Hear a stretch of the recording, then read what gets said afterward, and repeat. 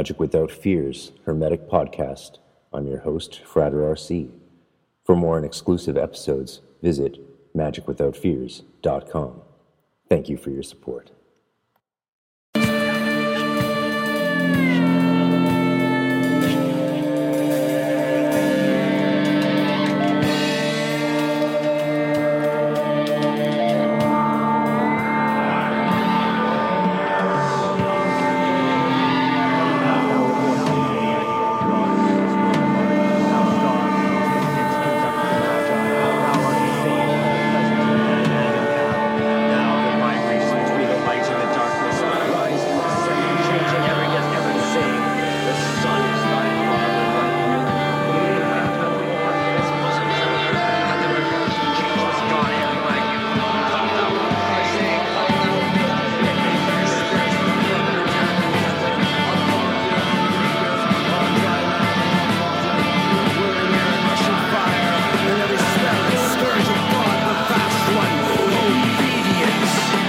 Welcome to Magic Without Fears Hermetic Podcast. I'm your host, Frater RC. For more and exclusive episodes, visit magicwithoutfears.com. Thank you for your support.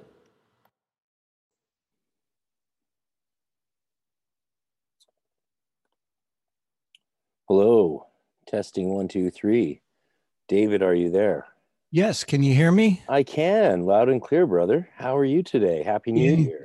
Indeed, thank you. What's your name? My name's, I go by Frater RC.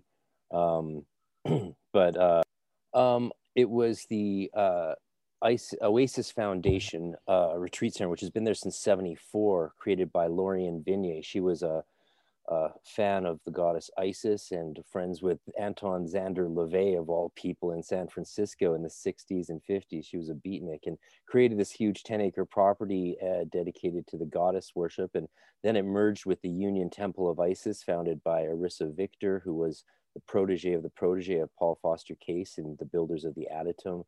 And then it merged with the Fellowship of Isis and Lady Olivia out of Clonagall Castle, Ireland, and formed this network. So I was teaching Hermeticism and doing, teaching basic ritual work and history back to the Italian Renaissance and that sort of thing weekly at classes, and helping with the animals and all these other things that they were doing there. It was a great experience.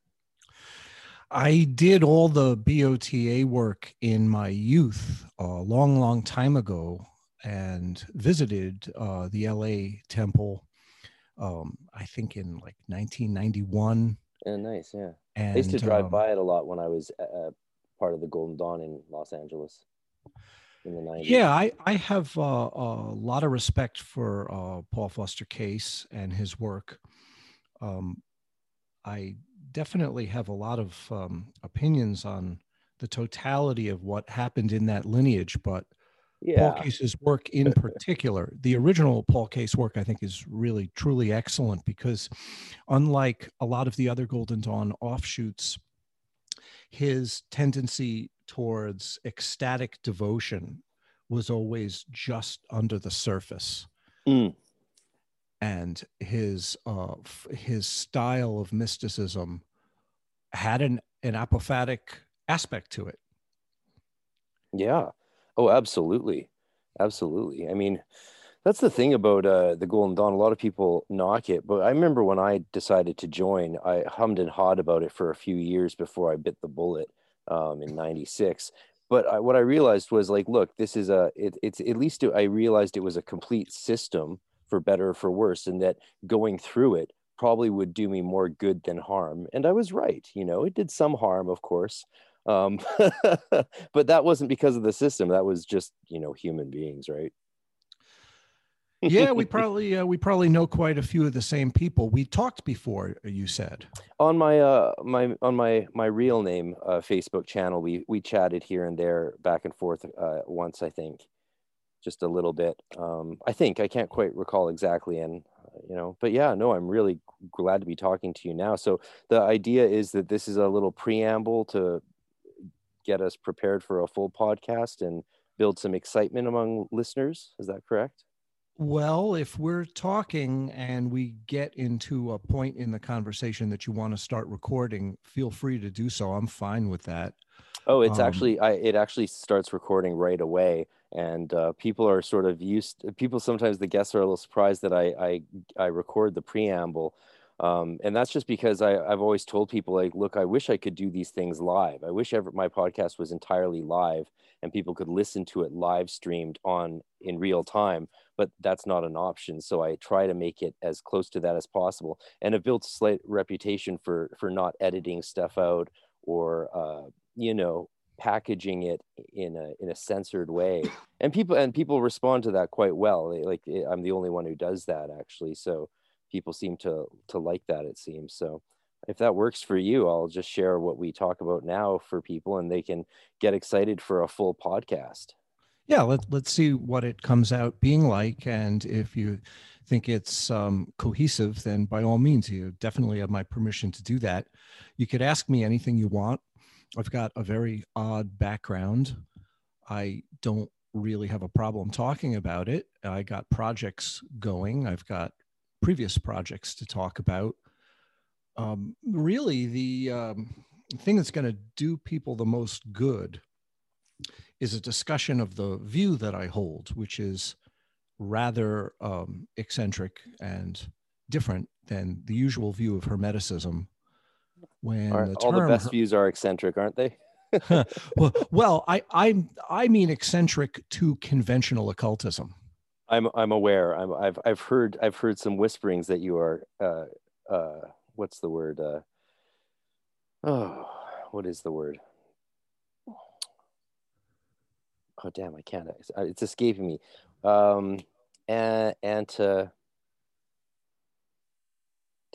forget. You're outside the norm mainstream of thinking on these things, but I'm not sure where you do diverge from mainstream, quote unquote mainstream occult thinking or Kabbalistic thinking or spiritual thinking. Maybe you could just give me a bit of an idea of how you see yourself as departing from that. Okay, the main point that would come up before anything else would be that the view that I hold is a non-emanationist view, meaning thank God. about fucking time, man. Meaning that the methodologies aside, and we could get into a discussion about methodology and practice. That's literally like what I write about, which my background's in hermeneutics and semiotics academically. Oh. So yeah. Enough said, right? Well, let's start with that. From the view that we can understand intellectually proceeds practice methodologies. So if you understand the basic view intellectually, what follows from that through feeling tone resonances and through the devotional aspect and ultimately through the mystical aspect and the exploration involved there, it all relies on a certain type of intellectual understanding. Although what I do is certainly not philosophy, it has to start out philosophically so people understand what I mean by a view. And the view pertains to the ground of all phenomena. And my non-emanationist take on the ground of all phenomena is that nothing steps down or diminishes or reduces itself in the hierarchy of levels that are displayed as the worlds and the modes of knowing those worlds. For example, you really have an ontological and an epistemological way of dealing with reality as a human being. In other words, you have what knows and modes of knowing and what is known, right? The modes of knowing are predicated in conventional terms on the reification of a subject perceiver, and what is known is posited on realms of objects. And those realms of objects are calibrated in terms of a ladder system that, for the most part, in Kabbalah and in particular Hermetic Kabbalah, is a set of steps that are in order of subtlety based on the reification of that subtlety, meaning that the more gross the reification is, the lower it is in the system, the more subtle the reification is, the higher it is in the system. However, everything is ultimately reified as real objects in a real realm perceived by a real perceiver.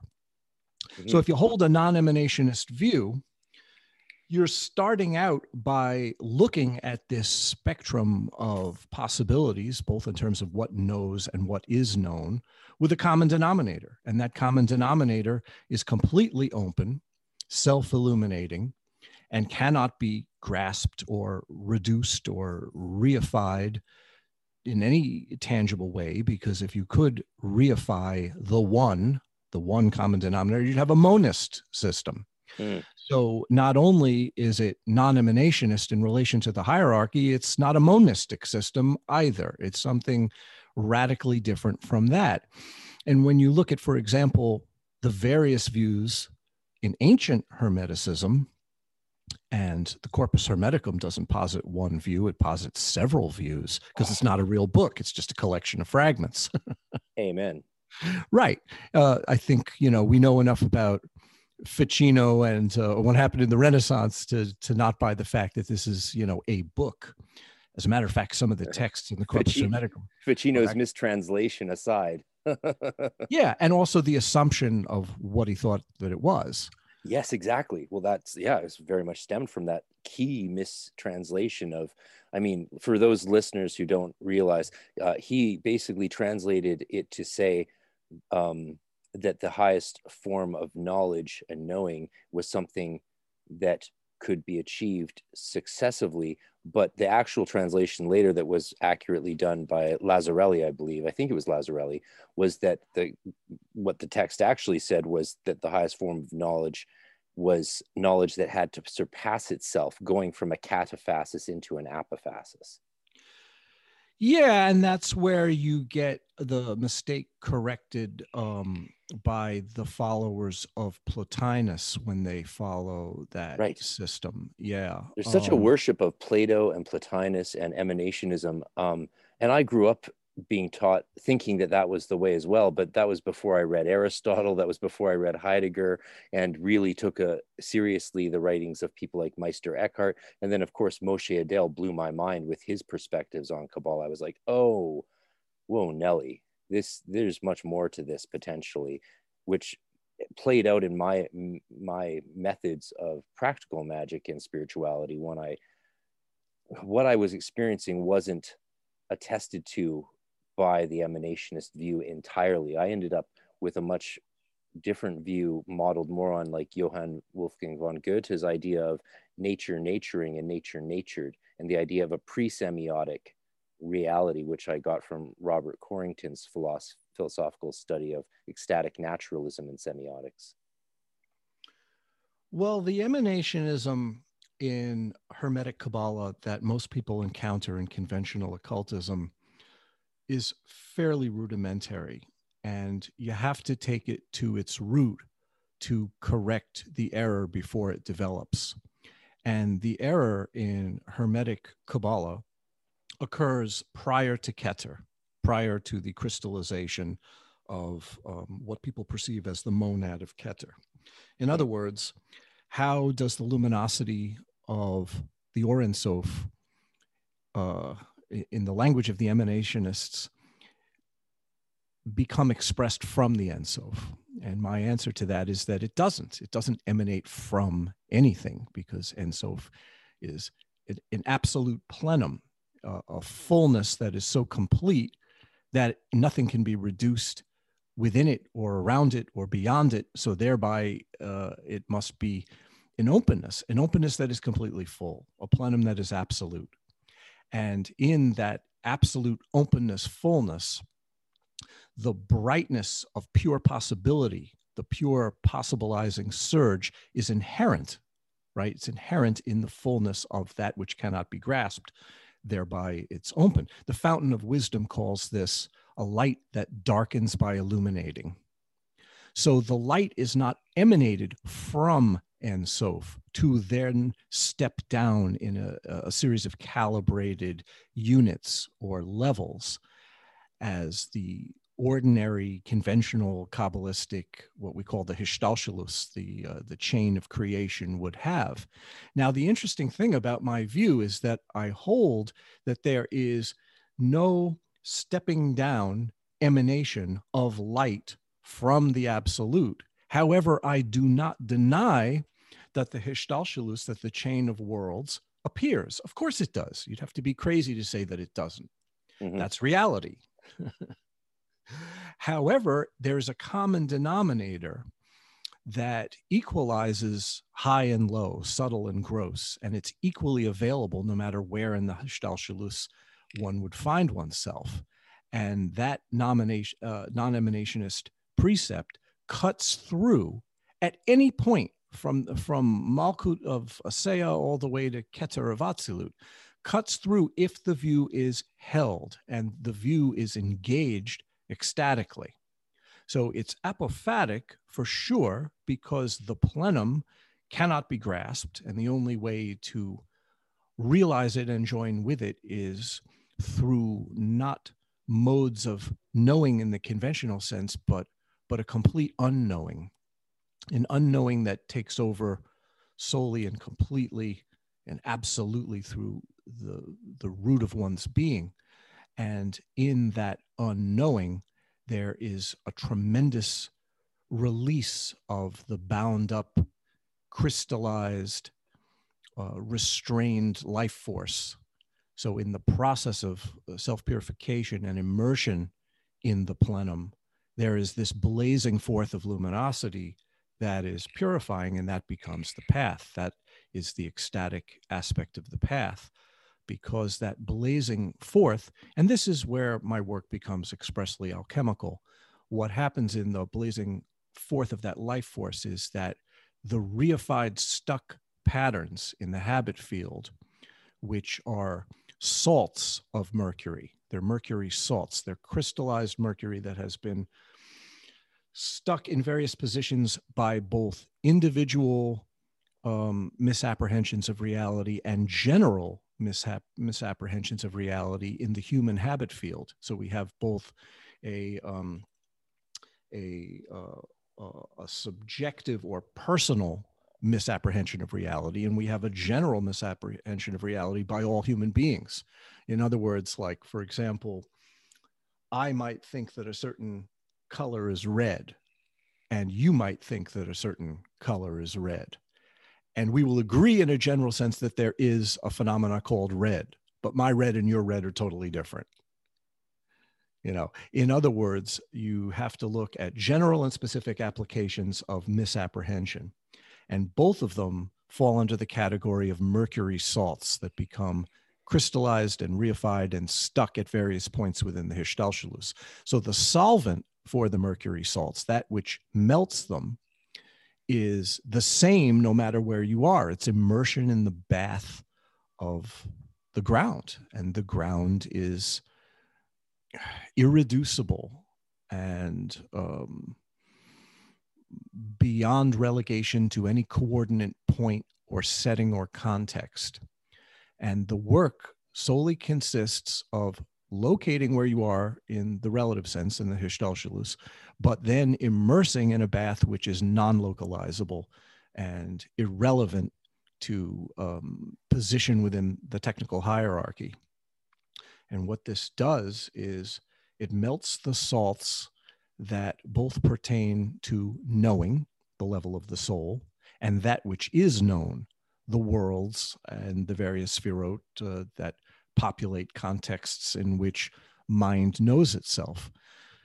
So ultimately, if both the perceiver and the perceived are dissolving into a state of fluidity from a mercury salt to a kind of mercury that is brought into alchemical play based on the heat and the pressure generated from mystical endeavor, ultimately you have to ask the question, well, what is it that is aware? What is it that can be known, or does the knowing? Well, obviously subject and object have to be cast aside, because those are the conventional solutions to that question that we're actually melting through.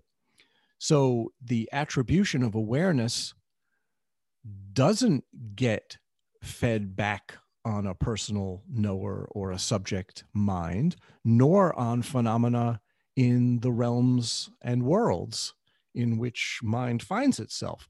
It gets flipped back to the ground. So essentially, the whole endeavor, the whole alchemical structure that works within the Kabbalistic hierarchy goes back to the ground. And the non-emanationist view of the ground is what actually allows this to happen. Because what happens is that the blaze of the life force, the sum total of this catalytic fire that makes the work possible, is based on the transmutation of desires and the desire force, which is generally posited on red and white drops chasing each other throughout the habit field. And we can get into that. And ultimately, the desire is displaced from this chasing of subjects and objects and thingness, right? And things that are desired, either the desires are accepted or rejected. In other words, it's like attraction repulsion forces. Either we're trying to move towards something or away from something. That's the important word here. And all that desire force is ultimately posited back on the ground, which is that which knows and that which is known. So starting from the place where the emanationists see light coming out of Ein Sof as the Or Ein Sof to pour through Keter and Chokhmah and Binah and so on and so forth throughout all the worlds, that very root is where we immerse. That's the bath. In other words, the bath of the mystical process that makes the alchemical endeavor viable is prior to Keter, prior to the Keter of Atzilut. And that point is located everywhere and nowhere. Yes. Equally in any world, in any state of consciousness, any level of the soul.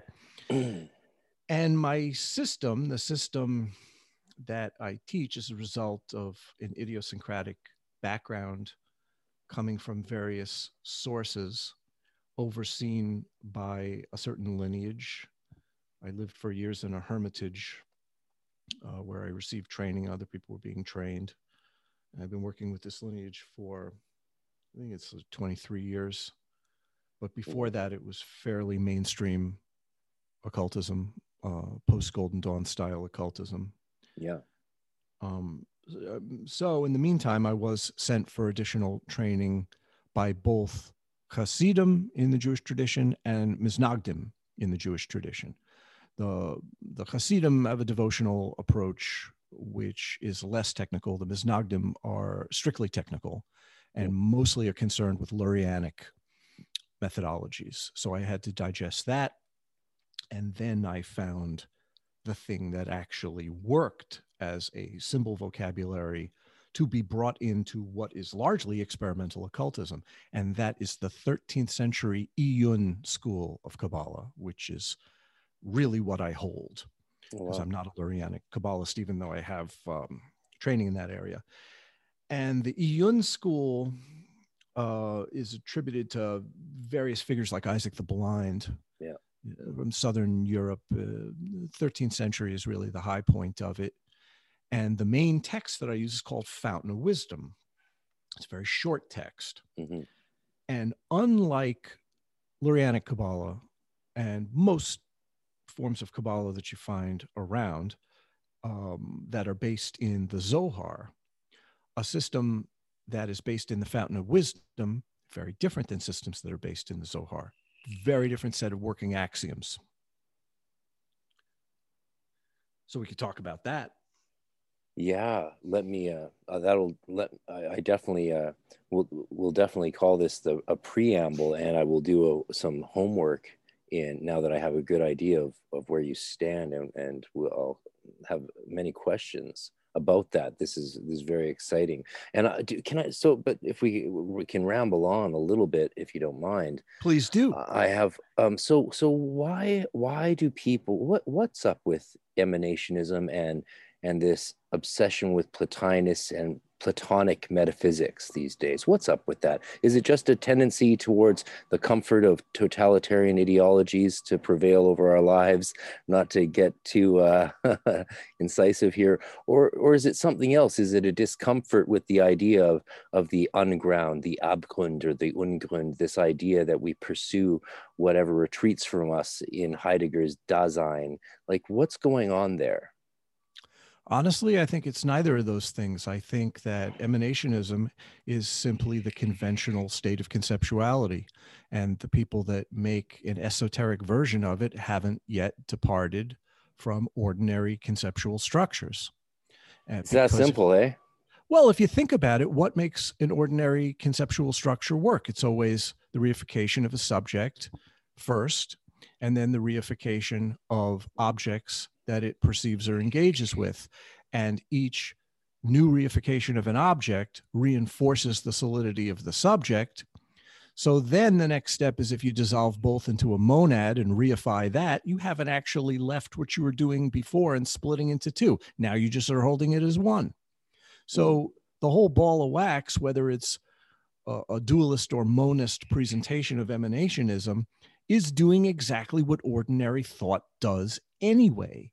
So I think that there is ignorance, that there is an alternative to this, and there is a fear, and rightly so, that if one leaves the conventional habit field of reification, one ends up no one, nowhere, with no thing. And that is frightening. So it's the fear. It reminds me of Thomas Merton's quote, at the center of one's nothingness, one encounters the infinitely real.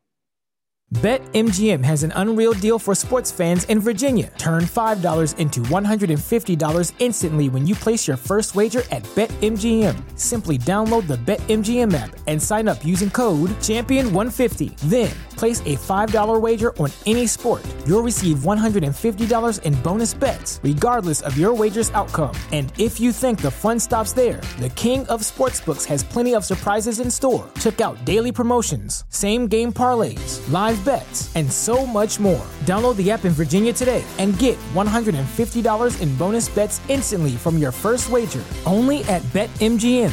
BetMGM and GameSense remind you to play responsibly. See BetMGM.com for terms. 21 plus only. Virginia only. New customer offer. Subject to eligibility requirements. Rewards are non-withdrawable bonus bets that expire in 7 days. Please gamble responsibly. Gambling problem? Call 1-800-GAMBLER. Promotional offer not available in Washington, D.C. Brain fog, insomnia, moodiness, weight gain. Maybe you think they're just part of getting older, but MIDI Health understands that for women over 40, they can all connect to menopause. It's at the root of dozens of symptoms we experience, not just hot flashes. MIDI clinicians are menopause experts, offering safe, effective, FDA-approved solutions covered by insurance. 91% of MIDI patients get relief from symptoms within just 2 months. Book your virtual visit today at joinmidi.com. And that's a tremendously devastating sentiment to a self-identified being, because it's certainly not something Maslow would have liked. Well, it's death. It's death. To a self-identified being. See, if you hold a non-emanationist view, that means that you are not identifying at all with anything, and you're holding the ground to be absolute.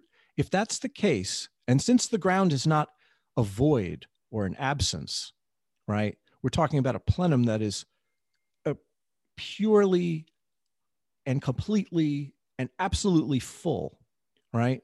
If we're looking at the ground that way, the ground was never born. And if it was never born, there's nothing in it that can die. So if you're displacing personal identification with the ground, with the unborn, that means that death is a ridiculous assertion to posit on anything. And even that sentence that I just said right there is ridiculous. There are no things to posit beginning and ends to, if the ground is absolute and complete and whole. So the idea that there are individual things that have beginnings and ends, that are born and that die, is precisely what creates an emanationist ideology in the first place.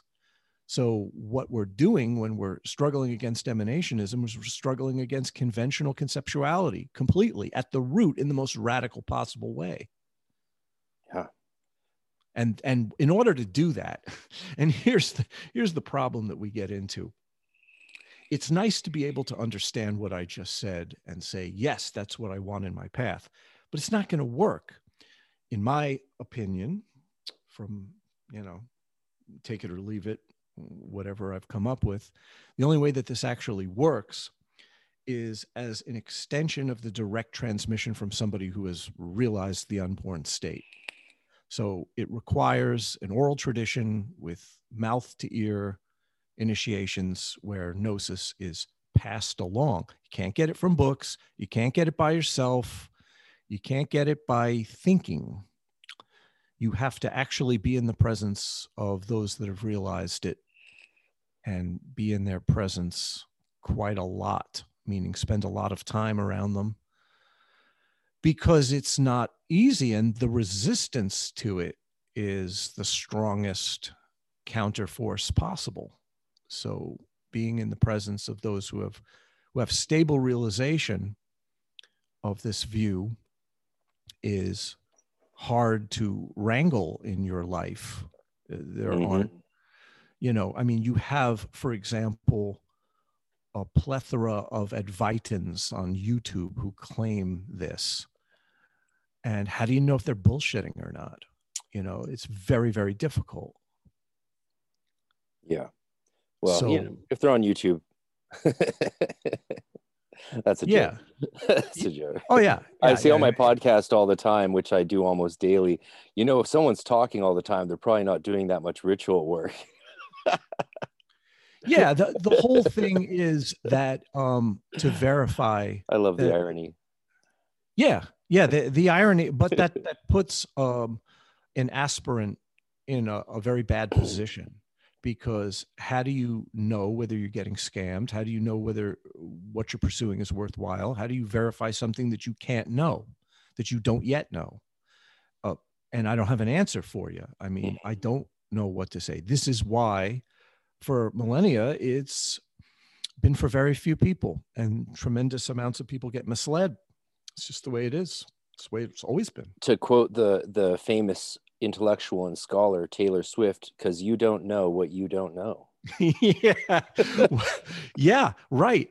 When you start to appreciate the scope of what you don't know is the beginning of something, right? To start to appreciate the fact that it's infinite, which you don't know. Yeah, because then at least you have some psychological conception of the infinite to pursue, like to immerse in. But when you think that you have the answers because they're written in this book or they're contained within this system, and that system is not being presented by a living being by virtue of their realization, it ain't going to work. It's just, maybe, who knows? All things are possible, but I've never seen it work. Yeah. Yeah. I've only seen the disasters of that. Exactly. So, I started out the same way everybody else did. I started out with Hermetic Kabbalah and books, and I found the work of Paul Foster Case, and I was in a Golden Dawn offshoot order. For 2 seconds, I was in the OTO. I did this and that. Shout out to Thelema. Shout out to Thelema. We love you guys. You're all right. Well, the thing is that when someone finds themselves in a room full of bodies doing the Gnostic Mass, some of those people might be completely sincere, and this is just what they've found at that particular point. Of course. So, and that's got to be honored. I honor it. Yeah. We can make fun of Crowley's assumptions as much as we want. We can't make fun of the sincerity of the people in that room. Yeah, never would. I loved that part of the Golden Dawn vow, that you would never disparage or desecrate what is sacred in another's eyes. I think that's not just a promise to be not a douchebag, pardon the French. Je suis Canadien, so I like to drop what pathetic French knowledge I have here and there. But it's a methodological strength to not disparage what is sacred. Like it makes me think of the sacred and the profane idea found so prominently in Eliada's work. I mean, a lot of people today I hear saying that we need to eradicate the profane and make everything sacred. And I think, well, maybe epistemologically or ontologically, you might be onto something, reality as a whole, instead of emanationist or segmented reality. But methodologically, there's a danger, I think, when you separate, when you unify the idea of the sacred and the profane. I mean, those two pillars of force and form are, I think, essential to the consciousness of that middle pillar. One of the things I covered in the last piece was a bit of old Kabbalistic research that says that one of the old views of the tree of life, the Kabbalistic tree of life, is actually that the trees of that the two pillars are the trees of the knowledge of good and the one of evil, and the middle pillar is the tree of life. Isn't that fascinating? Yeah, my first book called Kabbalistic Mirror of Genesis was about the Eden scenario and the two trees. And someone offered to buy me any one of your books at one point. This girl offered to buy me any one of your books that I chose because she loved your work so much. And I never got back to her, to my utter woe, to my eternal regret. Because then when I actually, when my buddy Jesse Frater C did a podcast with me, and then I went to his house and he showed me your works, I was like, oh dear God, I need this. I need this stuff so bad. And when I found out about your views on emanationism, I was like, I was suspicious for a long time since my practices began. I was raised in a Maharishi family back in the 80s. So I went from Maharishi to Wicca to Golden Dawn, right? And then into a seminary where I studied Hebrew and Aramaic. That was my main focus before I got into, the postmoderns and Hans-Georg Gadamer and Umberto Eco finally. But realizing that the emanationism was problematic is something I found in my own practices, in my actual experiences. And then finally, when I got into a series of exercises and ritual practices entheogenically with DMT, the idea of emanationism as a possible reality just was shattered altogether.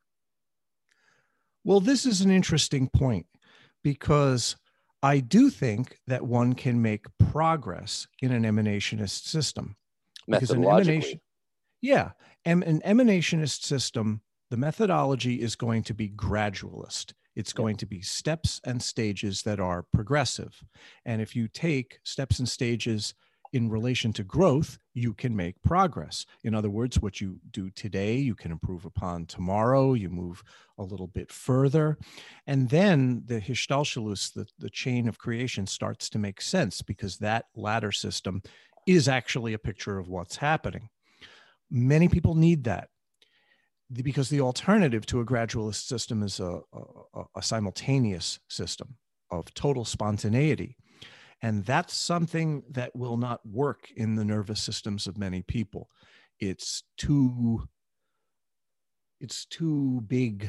It's too comprehensive. It involves a surrender of the totality of one's being.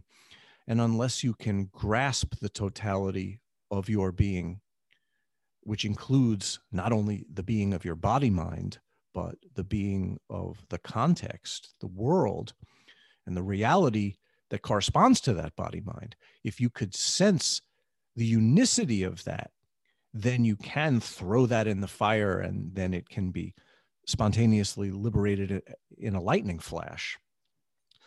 That is the other tree. There are two trees in the garden, and you can eat the fruit of either one. You could eat the fruit of the gradualist path, which is good and evil, which is essentially contrasts, dualistic contrasts. Yeah. Or you could eat the tree of the lightning flash, which is wisdom. I mean, one is represented by the quasi-sphera of dots, and the other is represented by Chokhmah. So if you can negotiate true Chokhmah, true wisdom, which is absolute and simultaneous, the non-emanationist path makes total sense. But if you can't, if that will not make sense to you, because your mind needs steps and stages, there are provisions for that. And those systems actually produce growth. They do work. They do improve upon the scenario of the reality that one finds oneself in. So they both can work. However, one problem with the emanationist systems is they claim to be truth. And this is where religious orthodoxy, the tendency towards religious orthodoxy creeps in. The problem, all religious systems if they're truly exoteric religious systems, make the mistake of labeling their methodologies as truths. If we just saw them as methods, methods either work or they don't. Why is this so hard for people to grasp? I constantly try and reinforce the point that my views to people are methodological, because like, it doesn't matter how I think the body works. If I exercise, it's going to get healthier. It's going to improve, right? It doesn't matter if I think it's because the more I exercise and sweat, Jesus sees those sweat bullets as angels' tears, and the light of the Holy Ghost fills me with, divine juju. Like, you can believe that. It doesn't matter. And that's where metaphysics and methodology are at variance. I mean, that's in some parts what I think led to the post-structuralist movement. Maybe that's a good method with the Jesus tears and so forth. Like, if you see it as a method, try it out, see if it works. Jesus tears, if they work, whatever works. But the thing of it is that when your method becomes a revealed truth, and this is definitely the case in Orthodox Judaism, that Moses received the laws at Mount Sinai, that is the absolute truth. No, those are methods. Do not eat pork is not a truth. I'm sorry. Right. So the whole thing about gradualist systems that require steps and stages is they work out this truth versus method dichotomy the best that one can, because the issue is so profound that the ungraspable nature of it just blanks people out. And when somebody doesn't understand something on a fundamental level, on the level of the ground, they just get nothing. They just get zero. They just blank out. They glaze over. So either the lightning flash of illumination happens and there's absolute clarity, instant clarity outside time and space, or one just gets overwhelmed. And for the people who get overwhelmed, who don't understand a non-emanationist simultaneity, those people need steps and stages, and they need to eat of the tree of dualistic contrasts.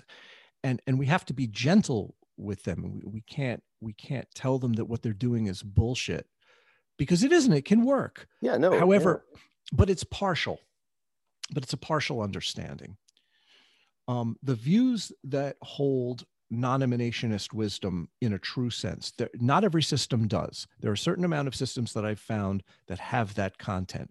For example, Ati Dzogchen from Vajrayana lineage, the Kashmir Shaivite lineage, the Nath lineage of the Hindus, certain Sufi schools, certain schools of Christian mysticism as well. You mentioned one, for example, the texts of Pseudo-Dionysius, apophatic texts, hint at this. There are certain schools of Kabbalah. The Iyun school of Kabbalah absolutely hints at this. The work of Isaac the Blind, his commentary on Sefer Yetzirah. These are a handful of lineages that hold this king of all views, as I like to call it. But it doesn't mean that that's the right one and the rest of them are wrong. The rest of them are right for those who need it. And for somebody who needs rigid structure, gradualist, rigid structure of steps and stages, we got that, luckily. That's what I was saying earlier about, like, there's 7 initiations in the traditional Golden Dawn, neophyte through Adeptus Minor. When I was young, I was like, what could it hurt to go through those? What could it hurt? But, obviously there's a beyond to it. And one of the questions that I'm curious about is the question of, and this might be a little obtuse for or beyond what some people care about, but I think you might care, because I think you and me are cut from the same cloth and among the few of our ilk, perhaps. I don't know. I'm not as worldly as I pretend, but at a certain stage of methodological development, I mean, when you're talking about the heuristics of moving from one rung on the ladder to the next, like accepting something as truth just so you can get to that next ladder, and that is very Kabbalistic. That is very much part of the tradition from Jacob's Ladder and the Merkava mysticism, right?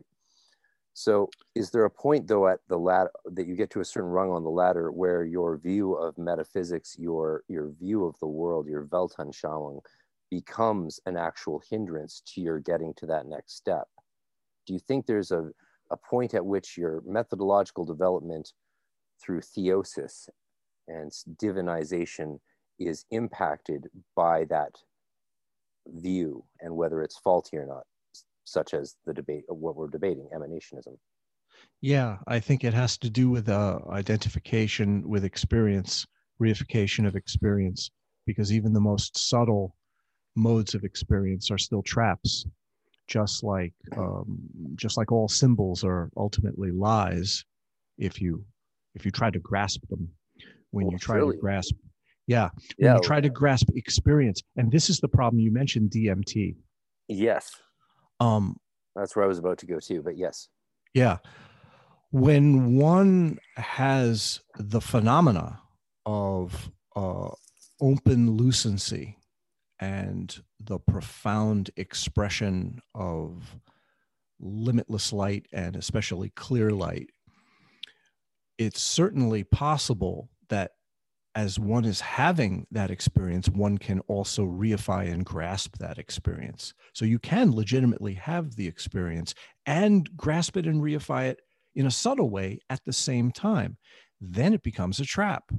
And this is what I think psychedelic drugs do. They do activate the parts of the nervous system that allow these sensations to come through. But if you haven't developed the non-grasping discipline, the discipline of immersion, you're just going to treat it like an ordinary experience of a subtle variety, and then it becomes a prison cell. Yeah. So yes, it's good in the sense that now you know that that's possible, but unless you've disciplined yourself to be able to engage phenomena without reifying either a subject or an object or both together, I'm sorry, it's going to backfire ultimately. And then you're going to be chasing the memory of that subtle experience in the post experience state. And it's going to create problems for you. God, I've been there. Yeah. Then the doors that were opened, once they've closed, you're going to remember the open door, but it's not open anymore. So the memory of the once open door then haunts you and becomes dimmer and dimmer. And the more you try to get back there through memory, the less it works. And this is what happens with the reification of experience, because the reification of experience ultimately feeds into memory. And that's brain activity, because the luminosity that is pure awareness is not brain mind. So there's no memory in it. The realization of awareness in the state of pure light or pure open lucency is so far beyond brain-mind perception that brain-mind perception becomes like a rumor, like such a thing is not even possible. I mean, it's funny because the sparks of the realization of this can inhabit the body-mind, but there is no identification with the body-mind at all. So how can such a thing be? It sounds like a paradox. Well, it actually isn't a paradox or a contradiction. It's just that freedom can inhabit the prison cell and it is still free, right? Just because it inhabits the prison cell doesn't mean it has been imprisoned. Yeah. Does this make sense? Yes, it does.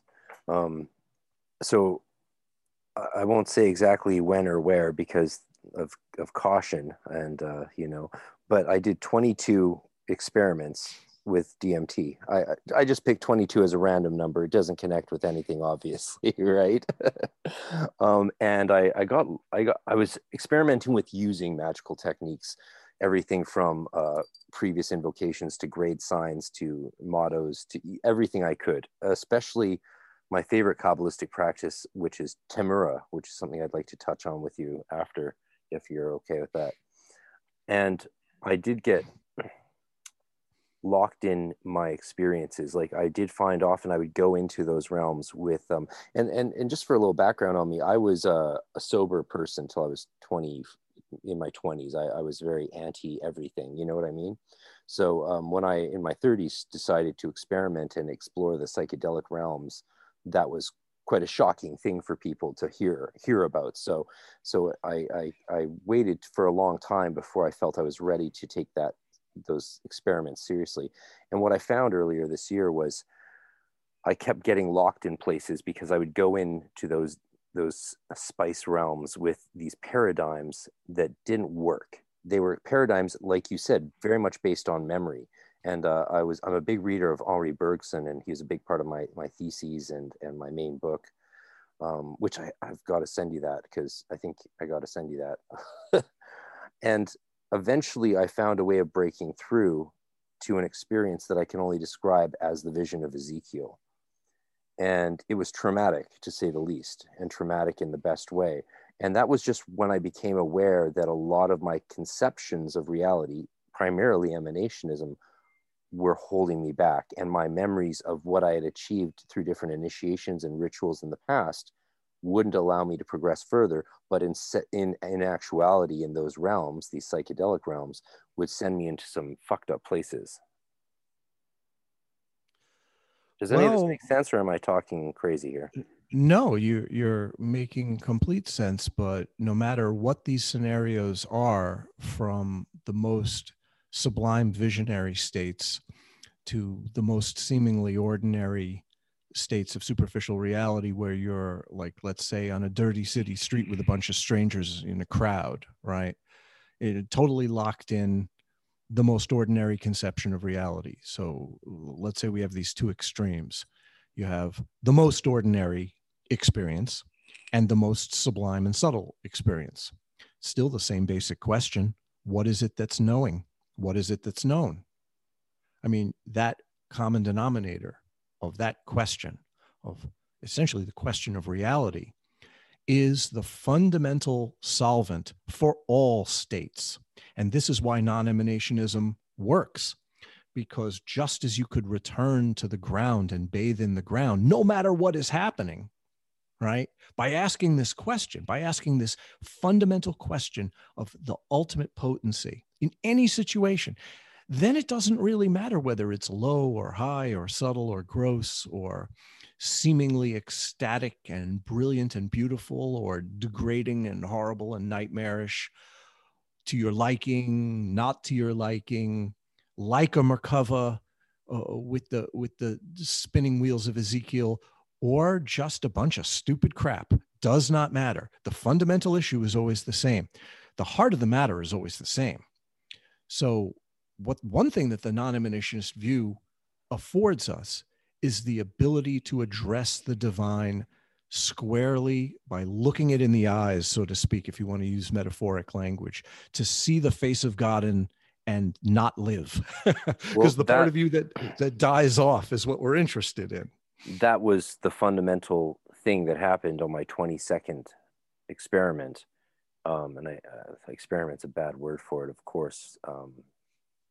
When you're talking about things of a certain level of holiness, it's actually hard to talk about them, isn't it?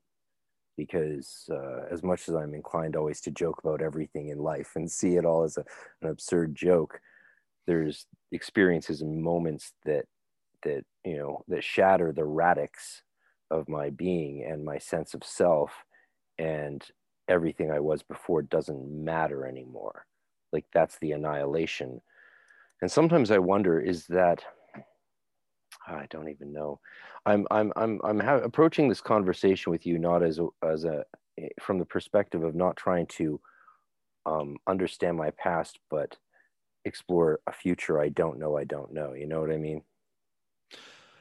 Well, the basis of living a life where one renounces views that lead nowhere, dead-end views, the implications of that is that what you just said, the encounter with the divine, the sublime immersion into divinity, that becomes all that really matters.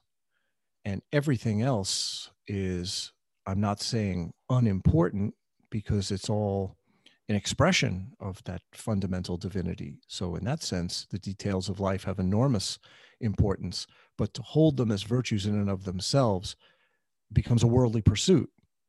and worldly pursuits will always degrade the path and create an obscuration or an obstruction to that total and complete immersion in divinity. So if you hold the view of the divine at all times as the only really truly important thing, and you live for that, and that becomes the heart of the matter, no matter what is happening experientially or circumstantially, then the rest of it either falls in with that great work or has to be addressed as an obstruction. And if it's addressed as an obstruction, one addresses it magically. And the real process of ceremonial magic is mitigating obstructions to the path. Very well said. You know, I can't think of any other reason for it. And this is where we get into a conversation that you and I can really have some fun with, because the model of an obstruction is a shell. And what occultists do with what they pronounce klipoth. I mean, I say klipos with a K because, you know, I was trained by Hasidim.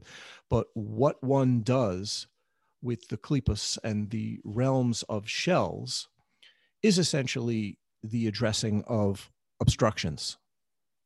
And I know that a lot of magicians play power games by manipulating the energies of the shells, and you can do that. It has an effect, but it absolutely is a sidebar, a tangential issue that wastes time when the great work is what you're really interested in. So the question that you and I can talk about either now or some other time is, what makes a klipa arise? How is it magnetized, bound, and subdued, and ultimately dissolved and purified? What are its characteristics? What compounds it? And how is it utilized alchemically in one's practice?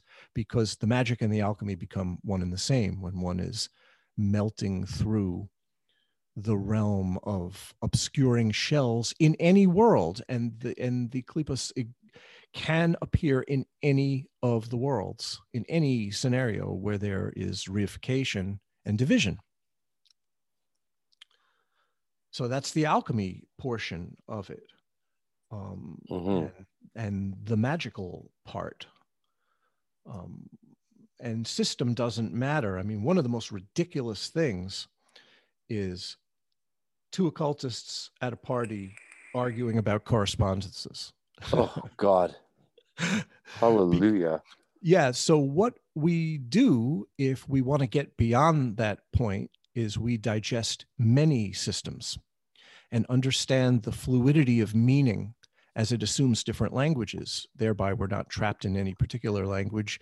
We see through language to language, and in that transparency, meaning is freed from its form, because the reification, the grasping of individual languages produces an orthodoxy. And then we're back to square one, like we talked about, where your method becomes a truth and you're in orthodoxy relative to your system.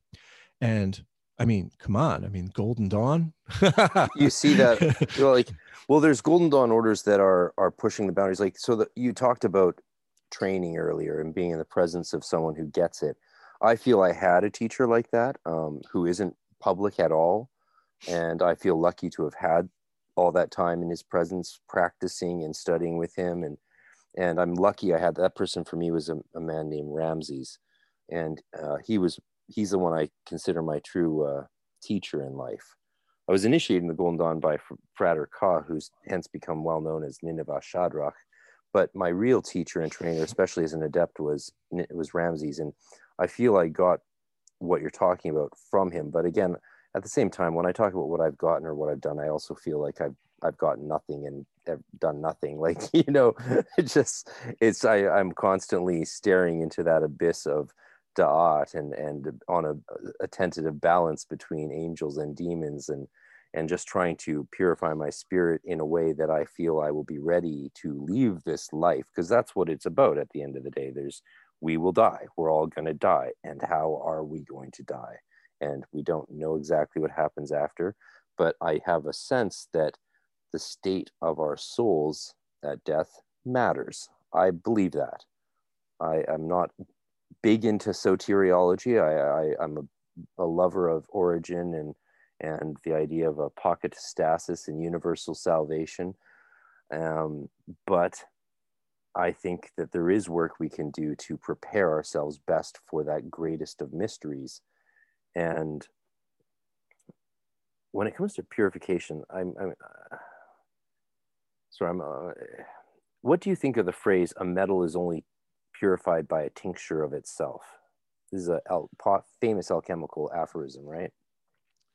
Yeah, that aphorism and the previous subject that you were talking about really just go back to simplicity, to the ground, because what you identify with in the body mind of this life that comes to an end, right, and then goes into the gap of the unknown, and then goes through a series of transformations, and whatever happens after that is another question. Throughout all of that, the ground doesn't change. I mean, what you're talking about that seems to be born, seems to live and inhabit various qualities, go through transmutation of these qualities that move in various ways, have these various attributes, and then release and assume some other form. Throughout all of that, the ground does not change. The divine does not change. The absolute is absolute. It's complete and whole and absolute. So identification with the relative part that changes prepares you for degrees of apprehension of that absolute. So in that sense, it's important, right? The state of your relative mind upon death will determine future rebirth and the capacity to realize the divine. But if you're just focused on the divine from the outset, prior to the consideration of any of these temporary changes or calibrated changes, well, that's the best of all now, isn't it? So if we say, I no longer am concerned with relative states, I am only concerned with the divine and its absolute nature. And immersion in that is what I'm going to spend the rest of the life of this body mind doing, because this body mind's lifetime is not my concern. This life is not this apparent life and circumstance is not my concern. My concern is the changelessness, the unchanging, right? The motion of this life and its movement is not my concern. The unmoving is my concern. Sorry to interrupt you. Which is why I've always found, for me, the most powerful purely Kabbalistic practice has been Temura. I mean letter permutation? Yes. Right. Are you familiar with Abulafia? Are you talking about Abulafian methods? I'm familiar with Abulafia. Yeah, very familiar. I've been practicing Abulafia for 25 years. Yeah, you know, the 13th century schools prior to the Lurianic schools have a variety of different styles of practice. And one of them is very close to certain Sufi schools. So like the Abulafian school is very close to certain Sufi schools with the body postures and the way they use sound. Yeah. And that's something that I have never done, because I am definitely working a 13th century school, but of the totally different variety to that. So it's like the Abulafians are like our cousins. Mm. You know, you and me are cousins, brother. Yeah, exactly. Yeah, no, I do a lot of the Golden Dawn Order I was in did a lot of posture, the middle pillar, and what they called the Reichian middle pillar based on Wilhelm Reich. But from there, I studied enough to develop other postures that I would use. And this is not something I came up with, of course. It's something I learned from history. And I would then I integrated basic Temura, especially with the Tetragrammaton and you know, changing the letters of it in correspondence with the Shem Feresh angels and names to create ecstatic states within myself. I mean, all of the, you know, for those newbies listening and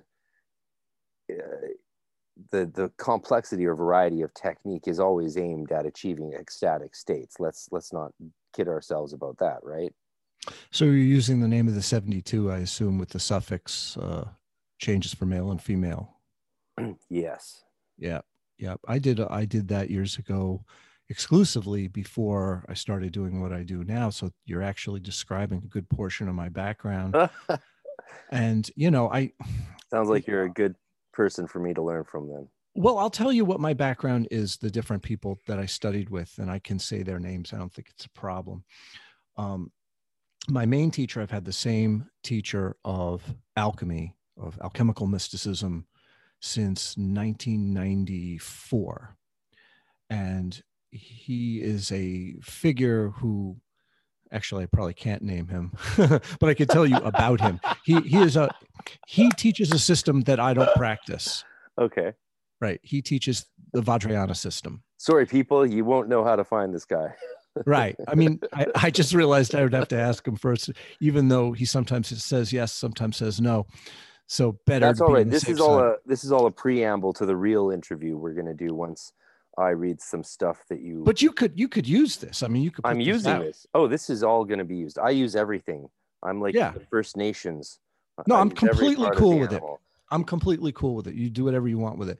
So I've been part of this lineage, but I've been both outside and inside in this lineage for the entire time I've been there, right? Like this man is my teacher, and his Gunla, which is protector practitioner, is also my teacher, but he's my primary teacher. And to a certain extent, the Gunla is my secondary teacher. And I have a hut in his hermitage, and I live there part of the year.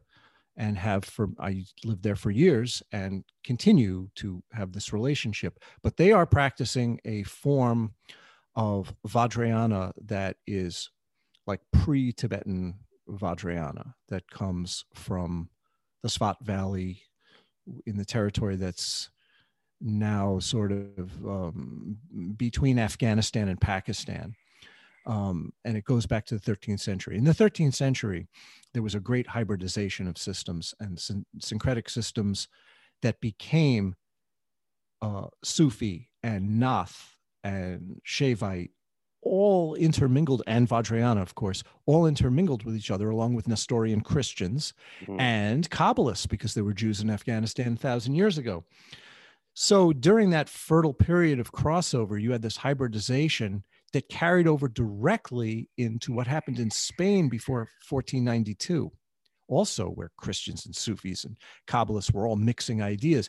So in these periods of hybridization, you have systems that aren't even categorizable, right? And that's more like what I do with my teacher, although what he teaches his community of his people is Tantric Sadhana and Dzogchen. From my association with that form of alchemical mysticism, he sent me to go get trained in Kabbalah. Now, remember, I was a Hermetic Kabbalist prior to meeting him for a long time. Yeah. Golden Dawn guy. Yeah. So he sent me to a Hasidic teacher in the Breslov lineage by the name of David Sears. And I became very close with David Sears, Rabbi David Sears, Breslov teacher. Stayed in his house and lived with him and studied with him every day for about 10 years and studied forms of Hasidus with him, which is technical Kabbalah of a devotional, supercharged by a devotional approach.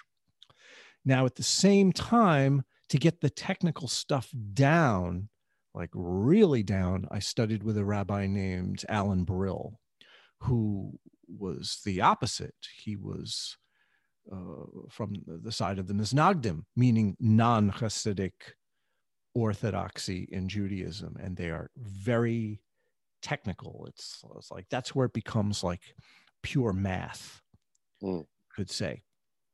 And none of these guys were doing an Abulafian style form, right? So that's a totally different thing.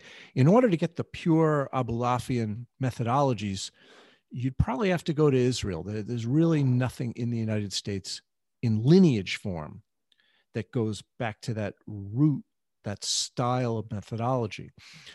So I was like about to get on a plane in 2005 to fly to University of Jerusalem to do my PhD with Moshe Adel. And the only reason I didn't was because I also had been accepted by Nicholas Goodrick Clark at the University of Exeter. Well, he was at Wales Lampeter when I signed on with him. but that gave me the chance to also live in Ireland. So I was like, oh, I want to live in Ireland and do Irish music. So I didn't go to Moshe Adel, but I sometimes I regret that. Once in a while, I regret that because I knew that I would have access there to Kabbalah that I wouldn't have access to anywhere else. And I'm glad you confirmed that for me. I'm glad to find out that I did miss out on as much as I thought I did. Well, Adele's not a practitioner. He's an academic. But he's a great academic, and I'm sure he knows all the practitioners, or I would have found them anyway, if God willing, Hashem willing. One of the main guys that all of these academics in the universities in Israel use as their source in the world of practice, and I don't think he'd mind my saying his name because everybody knows who he is a guy named, what's his name?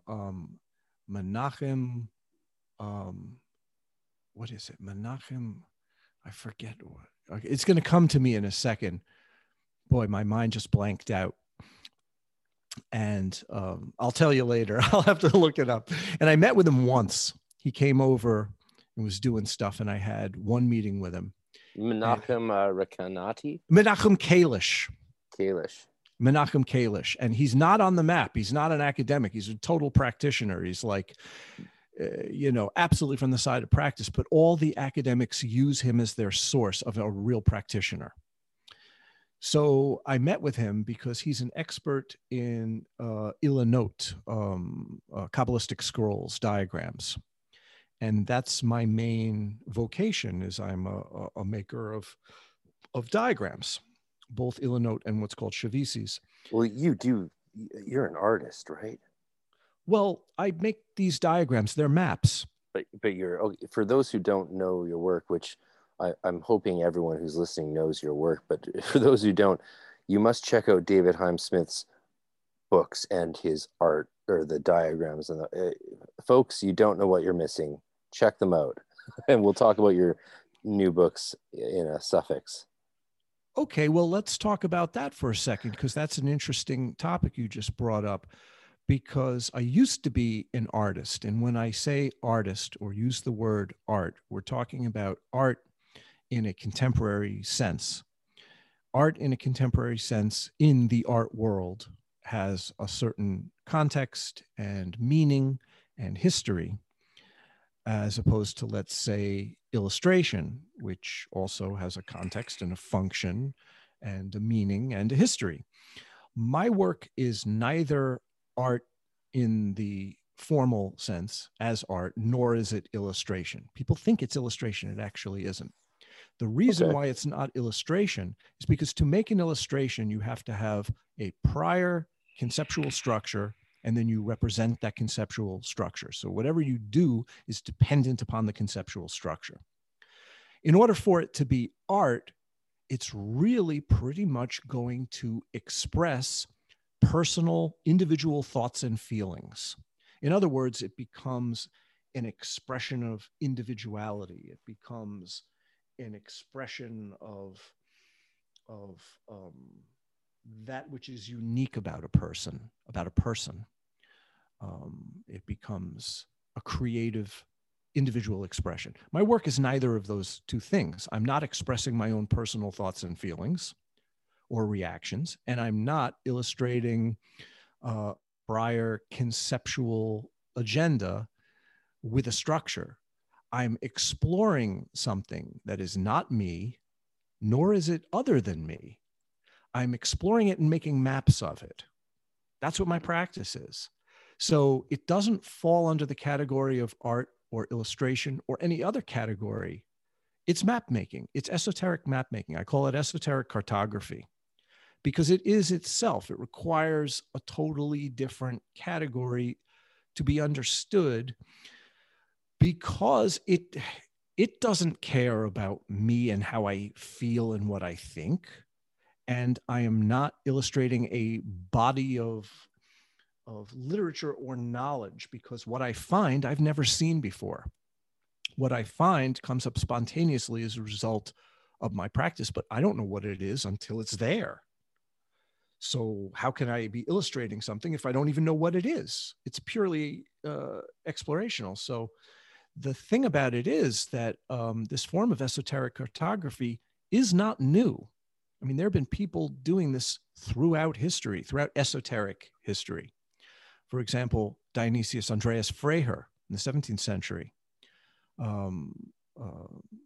You probably know him from the images attached to the work of Jacob Boehme, as well as others put out by De Bry and Marion in the 17th century, put out the majority of alchemical texts that your listeners would be familiar with. But even in the ancient world, diagram makers, and this is how Ilanot making in the Kabbalistic tradition started, and that's how we got onto the subject, because I said I met with Menachem Kalish, because he's an expert in Ilanot, and we sat in a room. We were just going to have like a half-hour meeting. We ended up being there all day, and I brought along with me my friend who's the host of a podcast called A Cult of Personality. Oh, you know him? He's in my lineage. Oh, he lives in my hermitage. Oh, amazing. I love his work, and I'd love to talk to him sometime, maybe if that's possible. Greg Kaminsky. Yeah, Greg Kaminsky. Greg, yeah. Let's talk. Yeah, I'm the one who brought him into our lineage, and he's living there now. I mean, he's full-time practitioner and renunciate. So where are you based in the States? I live right outside New York. Oh, Jesus. Wow. I didn't realize. I thought you were on the West Coast, because everyone I knew on the West got to meet the last 14 months in California was talking about you nonstop all the time. Well, that's because I hired Greg to give lectures about my work. And the people that you mentioned that you're friends with attended one of those lectures, and he was selling my books. Excellent. Awesome. Yeah. Greg Kaminsky gave that lecture, because I don't generally give public lectures. Well, yeah. Awesome. Yeah. So Greg Kaminsky and I sat with Menachem Kalish in a room somewhere in Massachusetts, and the guy had facsimiles of these Ilanot scrolls, which are really long. Like one of them's 13 feet long. And the one that he pulled out first was the Lurianic Hishtalshelus, the entire chain of the entire Lurianic system, from what I'll say it in a Hermetic Kabbalistic form, because your listeners might not know Lurianic Partsufim, from the Keter of Atzilut all the way down to Malkut of Aseya. But it's much more complex than that, because it involves Partsufim. And he laid it all out in his living room, or the living room of the guy he was staying with. And he had a copy of the Zohar, and he and I jammed out on that all day. And, this is the guy that the academics turn to, because he actually does the Kavanas and the Yehudim, the practices of all of those steps and stages. It's like a total picture of all the steps and stages that make up the totality. And when you do it completely, you have the lightning flash that goes beyond being at any point within that ladder system. So ultimately, the Lurianic Kabbalists who really cut through do hold a non-emanationist view. However, it's rare. It's really rare. And you find it more with the Hasidic style than you do with the Sephardim or the Misnagdim or any of the other schools of technical Kabbalists, who tend to be very emanationistic. Like, for example, the Tzimtzum, right? Yeah. When they describe the Tzimtzum, you have the sharp division between those who believe that it really happened and those who understand that this is a metaphor for something else. Right. Yeah, the Bahir is my favorite text. So I love talking about Tzimtzum and Tikkun, especially. You're talking in my wheelhouse now, brother. Well, the thing about texts like the Bahir is they are not explicit as to whether they believe in the literality of it or not. Exactly. That's what's great about these early texts, pre-Zohar. Right, because the texts have the wisdom to defer to an oral tradition, because ultimately this has to be engaged in a living form, because no book can contain what is being referred to here. So the books don't try to be definitive. The books don't try to be truth. The books present method, like we were saying. So whether you're talking about the Bahir, the Sefer HaYun, or any one of another handful of other texts from around that period, 11th century to about the 14th century. In other words, texts that go before the work of the Ramak or the Ari. All of those texts are meant to be used in an oral setting where you sit around a table and do practice with your teachers. And that's the way that it's passed. Mm-hmm. You know, and True Kabbalah. Yeah, and that's what I did with Rabbi David Sears, for sure. I can't really say I did that with Alan Brill because he was mostly giving me information. But Alan Brill is the guy who introduced me to the Fountain of Wisdom. And I should say a few words about that because for those listening, that's what David here was referring to earlier as the Sefer HaMayan. Right. Oh, no, those are two separate texts. Sefer HaIyun and Fountain of Wisdom are two different texts. Yeah, no, sorry, Sefer HaMayun, Chokmah. Oh, yeah, the Mayan Chokmah. Yeah, no, I wasn't referring to the book of speculation or whatever it's called. Right, Mayan Chokmah is the name in Hebrew. But the amazing thing about that text is that the original is not even Hebrew.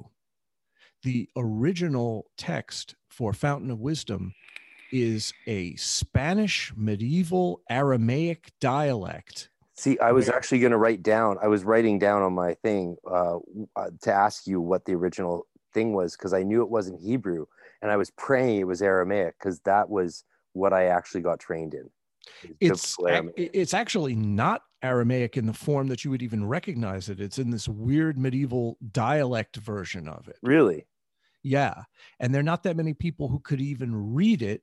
But one of the people who can, as a matter of fact, he did his graduate thesis at Harvard in this text and this dialect, is Dr. Mark Verman, who did the translation for my next book. It's a brand new translation. There's only one other translation out, and he did it. And this is an improvement on that. Well, challenge accepted. Are you able to send me the Aramaic version? No, I don't have the Aramaic version. I just have his translation of it. Because I would love to look at that before we talk next time. Oh, yeah. It would be useless for me to look at it because I don't even read Hebrew. Really?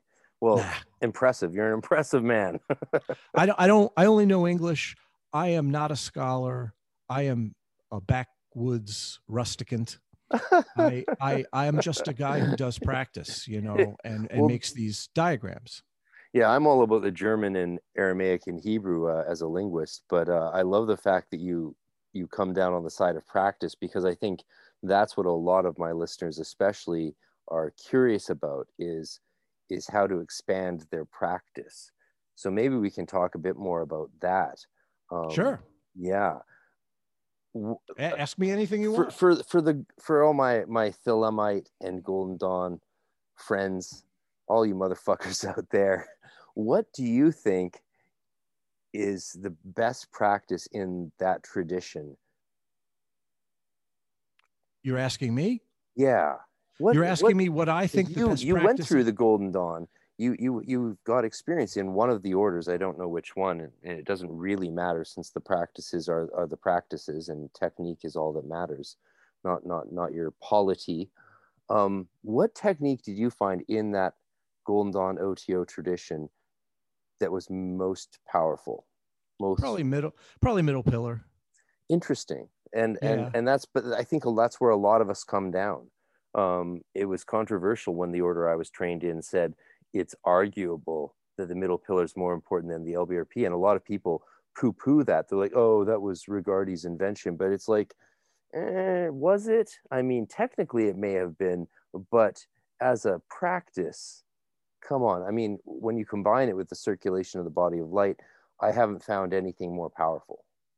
Well, the version that I'll tell you my perspective on this. Yeah. I don't know what was in the mind of Israel Rigardi. However, his middle pillar is a simplification of a practice from Shah Ruach HaKodesh, from Chaim Vital. It's pretty much a reduction of it. And when I you was look hope- at the, I was yeah, when hoping you you look would mention Chaim Vital. yeah, when you look Yeah. at Ashar Ruach HaKodesh, and it's a part of the also excerpted material from I forgot the 4th chapter that was excerpted from. I forgot the name of his text, but anyway, this is part of the excerpted material, and it's in Ashar Ruach HaKodesh. And This is the stuff I know that people are going to all of a sudden perk up and listen to. well, it's on page 237 of Aryeh Kaplan's Meditation in Kabbalah. I keep telling people to read that book, but I don't think any of them do. Okay, go to page 237 of Kaplan's Meditation in Kabbalah. You will see a Yehud practice meditation that involves shiluvim, which are intertwined divine names. And the main difference between the version of the middle pillar that Hermetic Kabbalists do and this supposed root of that, whether it's actually a root of it or not, it's similar enough that you can connect the practices. And the main difference is that rather than just going up and down the central channel, what it's doing is forming unions between the points along the channel. And the way that you do that is by intertwining the divine names. For example, if you make a shaluv intertwined name of, let's say, Keter and Malkut, just for argument's sake, whatever the dominant name is, you start with that letter and subsume the name that you are entwining in to that name by starting with the letter of the dominant one. So if Aleph, Hey, Yud, Hey, Ehya, the divine name of Keter, is going to subsume Aleph, Dalet, Nun, Yud, Adonai, Malkut, right? In other words, if Malkut is going to be subsumed by Keter, you start with the Aleph of Ehya and then go to the Aleph of Adonai and then go to the Hey of Ehya and then to the Dalet of Adonai. In other words, you make a sequential intertwining of the two based on the sequence of whichever one is dominating. And that's how you make a shaluv. So you make an 8-letter combination of 2 4-letter names. So if you do the middle pillar, and by the way, I've published the extended version with the expansions and the shaluvim of the middle pillar in 2 books. 2 of my books have this in it. Tell folks which ones. One of them is called Blazing Dew of Stars. And I do it in the style of kind of psychoetheric texturing. In other words, I talk a little bit about the sensations attached to them, but I just do it straight in terms of the technical information in my book, The 32 Keys, in the back of that book. The 32 Because this is a really important, 32 Keys is the name of the book. Yeah. I heard a glitch on the recording when you said that last word, so I wanted to clarify. The reason why I did it twice is because this was my main practice for a period of about 2 years. Where I did it multiple times a day for 2 years. It's a very important practice specifically for occultists who are engaging this material. It completely expands the middle pillar scope, we could say. So I would defer to people to consult there in my books, or just go to Kaplan and figure it out yourself, except I explain it methodologically, and Chaim Vital doesn't tell you how to do it. He just says, this is the information, these are the letters, these are the letter combinations. So people won't be able to do the practice. What I do is actually go step by step, explaining, what comes first and what you visualize and where it is in the body and so forth. It produces a standing tetragrammaton. Yeah. Along the central channel. Everything ultimately that happens in any practice that we're talking about involves the central channel and the side channels of the subtle body. And with the side channels, you're talking about the conjunction of red and white drops interacting with each other and what happens between them. And ultimately, what is distilled is worked out in the central channel. And this is the basis, basically, any yogic form. Mm-hmm. Yeah. The only Kabbalistic text that I know of that gives explicit teachings on the red and white drops is Fountain of Wisdom. Yeah. I guess that will be the focus. Let's make that if this is the preamble, though it's gone on a while, which I'm glad. The longer it goes on, the better. Let's make that when we do talk again. I love the fact that this conversation, which has gone on longer than I expected, and I would, again, that's not an invitation to end it. I'm going to go over the Fountain of Wisdom, because the fact, like, there's so many things that we've talked about that I haven't been able to talk about with many people, and that's just a real treat. So let me thank you again for doing this with me. That's amazing. You're a remarkable person, and I'm glad you exist. Well, thank you very much. But I should also say, while we're on the subject, that the stuff with the red and white drops, in terms of how the wind, or the ruach, is negotiated in the subtle body via the red and white drops, is covered as one of the main focal points of my commentary on Fountain of Wisdom. That's what I'm actually writing about. That's amazing. Yeah. So, and that book is not yet out. No, I'm working on it now, and it's in production now, and it should be released. 2 books of mine are being released at the same time in late spring, early summer, if I'm lucky, depending on how everything goes with printing. Since the pandemic started, I have been able to print and release 1 book, and it went smoothly enough that I think I can rely upon my printer and, everything that needs to be done to do it again twice. So the books are coming out at the same time. One of them is my commentary on Fountain of Wisdom, with the entire text in its original translation by Mark Verman. Okay, amazing. So there's my commentary line by line of the entire text, plus in the back just the text by itself, in case you don't care what I say. Just want to read Verman's straight translation. And, he gave it to me as an exclusive. It's an update on the one that he published in a collection called The Books of Contemplation, which is put out by SUNY Press in the 80s. And it was all the Iyun fragments and short texts. So there has never been a book put out on the Fountain of Wisdom under its own name in English. There's just one translation and a bunch of partial translations. For example, Gershom Scholem put out some fragments from it, but not the whole text. And the other guy, what's his name? Put it in there's a compilation called The Early Kabbalah. Arthur Green, maybe? No, it wasn't Green. I forgot the scholar's name, but he put out like a chunk of it in the collection called The Early Kabbalah. And it's funny because unlike the Zohar, which is the same, anywhere you find a Zohar, it's the same. The different copies of Fountain of Wisdom that exist are all different from each other, right? Yeah. So there is no text called the Fountain of Wisdom. There's many texts called the Fountain. Yeah. And I don't think that this is scribal error. I don't think it's mistake. I think that it was used by different groups of people in different ways. Absolutely. So what I did with Verman is I just picked the one that corresponded to what I'm doing, and we just went with that because, it's totally right for me and my style. So that's the one I got. That's the one I'm putting out.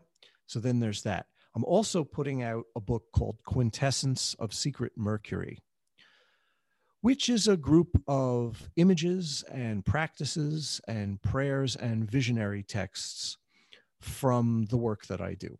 Oh, great. Yeah. And the early Kabbalah, Edel worked on a book called Early Kabbalah. You're not talking about that one. No, I'm talking about... Are you talking about the Keener? Ronald Keener? No. Okay, because Moshe Edel did a book called The Early Kabbalah, which I read with someone. Who did he write it with? I don't know. Okay, you're talking about something else entirely. I'd have to check. Yeah, I'm not up on my scholarship. Yeah, you're not talking about the Moshe Edel, Joseph Dan thing. Oh, yes, that's what it was. It was Joseph Dan. So, yeah, right. I read that. I read that in seminary. Yeah, but the thing, Moshe Adel, I think, just did the foreword for that book or the introduction. Oh, probably, yeah. I just read everything Adele writes. Actually, my library was stolen a few years back. I got doxxed and sad shit like that. But tragedy aside, I've tried to repurchase my Moshe Adel books, and they're now like $200 for $300 for Absorbing Perfections or some of his other texts. Books have gone crazy, haven't they? They're all like everything I used to spend $100 or $200 on is now worth thousands, and everything I used to spend $50 on is hundreds. It's crazy. I can't believe how popular this stuff has become. But you nailed it. It was Joseph Dan. Yeah. Okay. So yeah. The early Kabbalah, Moshe Adel and Joseph Dan. Yeah, it's funny because the section that he chose to include in that compilation is definitely a good choice. It's probably the most important section from the entire text. And I refer to that section as the seer's vision. And that section, that little 1-page or 2-page section, gives the methodology for the entire system. And then it just expounds on it in the rest of the text. So it's a very, very good chunk that he reproduced. You couldn't have picked a better one, but his version of the text has some different correspondences than the one I use, and they don't match up. Sorry, they never do they? Well, that's good, because then you simply have to learn both systems then. Yeah, I'm a fan of that. You just learn both systems and see why they're the same where they're the same and why they differ when they differ. Like we said before, I mean, you can get locked in to correspondences being right or wrong, and that is totally irrelevant besides the point. The point is to understand the fluidity of meaning in itself. So the expression of meaning can change, can do anything, and still truth will be expressed by it, regardless of the transmutational form or stage or style or context. Any of those things can change, and either there's continuity of expression or there isn't. What's the best first book for someone to get of yours? 32 Keys. Okay. Yeah, 32 Keys is the overview. I think people should know, because you have so many books and they're so beautiful, like ridiculously beautiful. They're pretty books. But then when you look at them, you're like, oh, they're not only pretty, they are incredibly serious for people, Yeah, there's not many cats out there like you, are there, brother? Well, thank you for saying that. Let me say a word about the 32 Keys. 32 Keys is an overview of the whole of the path, meaning if you want a series of maps to understand the basic precepts, the methodologies, and what they're trying to accomplish, this is an attempt to try to map it all out in a set of really stripped down diagrams that are like blueprints. So what I did is I made 32 separate images that when you buy the book, you get a set of 32 cards with it. And the cards are meant for contemplative exercises. And the book and the deck of cards come packaged together. And the 3 exercises that are used with the cards allow the development of certain skills that are the basic skills of the path. I mean, this is a training system to train one to begin. So one way that you begin is by intellectually understanding the path in its entirety, just intellectually understanding where you begin, how it progresses, what comes up, and ultimately what the culmination is, which is the crystallization of the Philosopher's Stone.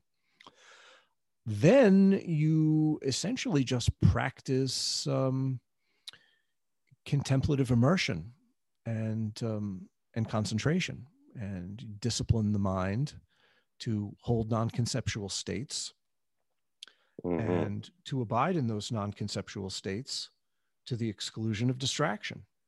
That's one thing I think Rudolf Steiner actually nailed that a lot of people don't realize. Yeah. You know what I mean? Like, because he would, a lot of people miss this. I did a series on Steiner and his outline of occult philosophy, or sorry, as it's been republished, an outline of esoteric science, because we got rid of the word occult and went into esoteric. But my point is, sorry, silliness aside, I'm a silly person, but in all seriousness, Steiner would talk about the contemplation of a thing and then the experience of a sensation. And then he would say, your next step is to contemplate the sensation and experience a state. And then the next step is to contemplate the state. And then you move into the realm of actual divine experience, because you have your 3 steps. You've gone from aseya to absolute, and you're now not contemplating the world of action where you say contemplated a stone or a tree or an animal, but you've gone to the experience of that, and now you're in the divine absolutic realm. Does that make sense? Yeah, sure. Yeah. I mean, I have various ways of mapping out that same progression. The way that I generally talk about it is that you start with intellectual understanding, and intellectual understanding or conceptual understanding of whatever it is. It could be a philosophical premise. It could be what's directly in front of your face, right? Yeah, well, Steiner would say you start with physical sensation, and then you move to emotional representation, right? The Gefühle in a Seele, and then from there you move to the intellectual. That's 3 steps up already. And then it's once you contemplate the contemplation of the intellectual, you enter the spiritual state or absolute. Pardon me, I go to Rudolf Steiner a lot because I was 13 years in Waldorf school. Well, let's go to Jesus Christ, Gospel of Thomas. Let's do it. Jesus said, what you want is right in front of your eyes right now. Oh, fuck yeah, dude. That's like the 2nd page of Gospel of Thomas. Yeah. And that's what contemplation is. So you start with intellectual understanding. Gospel of Thomas, that's some heresy, brother. That's some heresy. Yeah. That all of that Nag Hammadi library material and Corpus Hermeticum is really pretty crucial to understanding why non-emanationism works in occultism, because there's so many places where it goes off the rails, back onto the rails, where it's partial, and very rarely complete. But the sum total of it seems to always be skirting this main issue of the one and the many, and what comes from something else, and whether something coming from something else is even a viable precept. So many people, I was so prepared to find problems with our conversation because so many people said that you had problematic views, but most people have always said that my primary views are problematic, and I was just like, oh, this might actually be a good thing.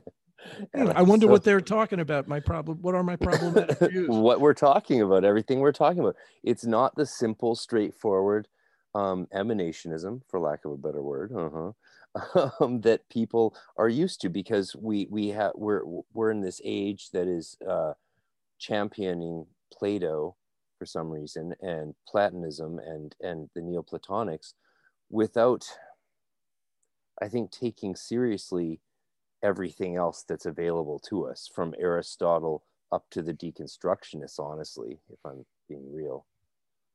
I mean, people like, the idea of post-structuralism, I'm a structuralist at heart, if you want to get down to it. But if you throw away the ideas post-Heidegger and Heidegger himself, and I think you have a serious problem. You have a serious problem if you, like you said, dogmatize the methodology. Like, I see this to get very real with you, I see this in the Golden Dawners, like Samuel Scarborough. I don't mind naming him because I think he and I we're simpatico, even though we don't agree on anything. Somehow we're simpatico, though we don't agree on anything. And he and I have never spoken, but he's triumphing this Golden Dawn approach that says that anything like I've done or you've done that isn't the original Golden Dawn system, say just the basic 5 meditations plus the LBRP before the inner order, he would say that's all fake. That's not real. That's problematic. And Sam, if I'm misrepresenting you, let's talk on the podcast. I don't mean to misrepresent you. I laud his traditionalism. You know what I mean? Like if someone's saying you shouldn't be putting all these inner order techniques from the BRH to the Rose Cross ritual and the Watchtower into the outer order, if you say that, okay, fine. I'm fine with someone having a Golden Dawn order that only does the same rudimentary techniques that they were originating in the initial system prior to the later developments. However, what on earth could be wrong with developing any system of spirituality? There can't be a problem with developing systems of spirituality.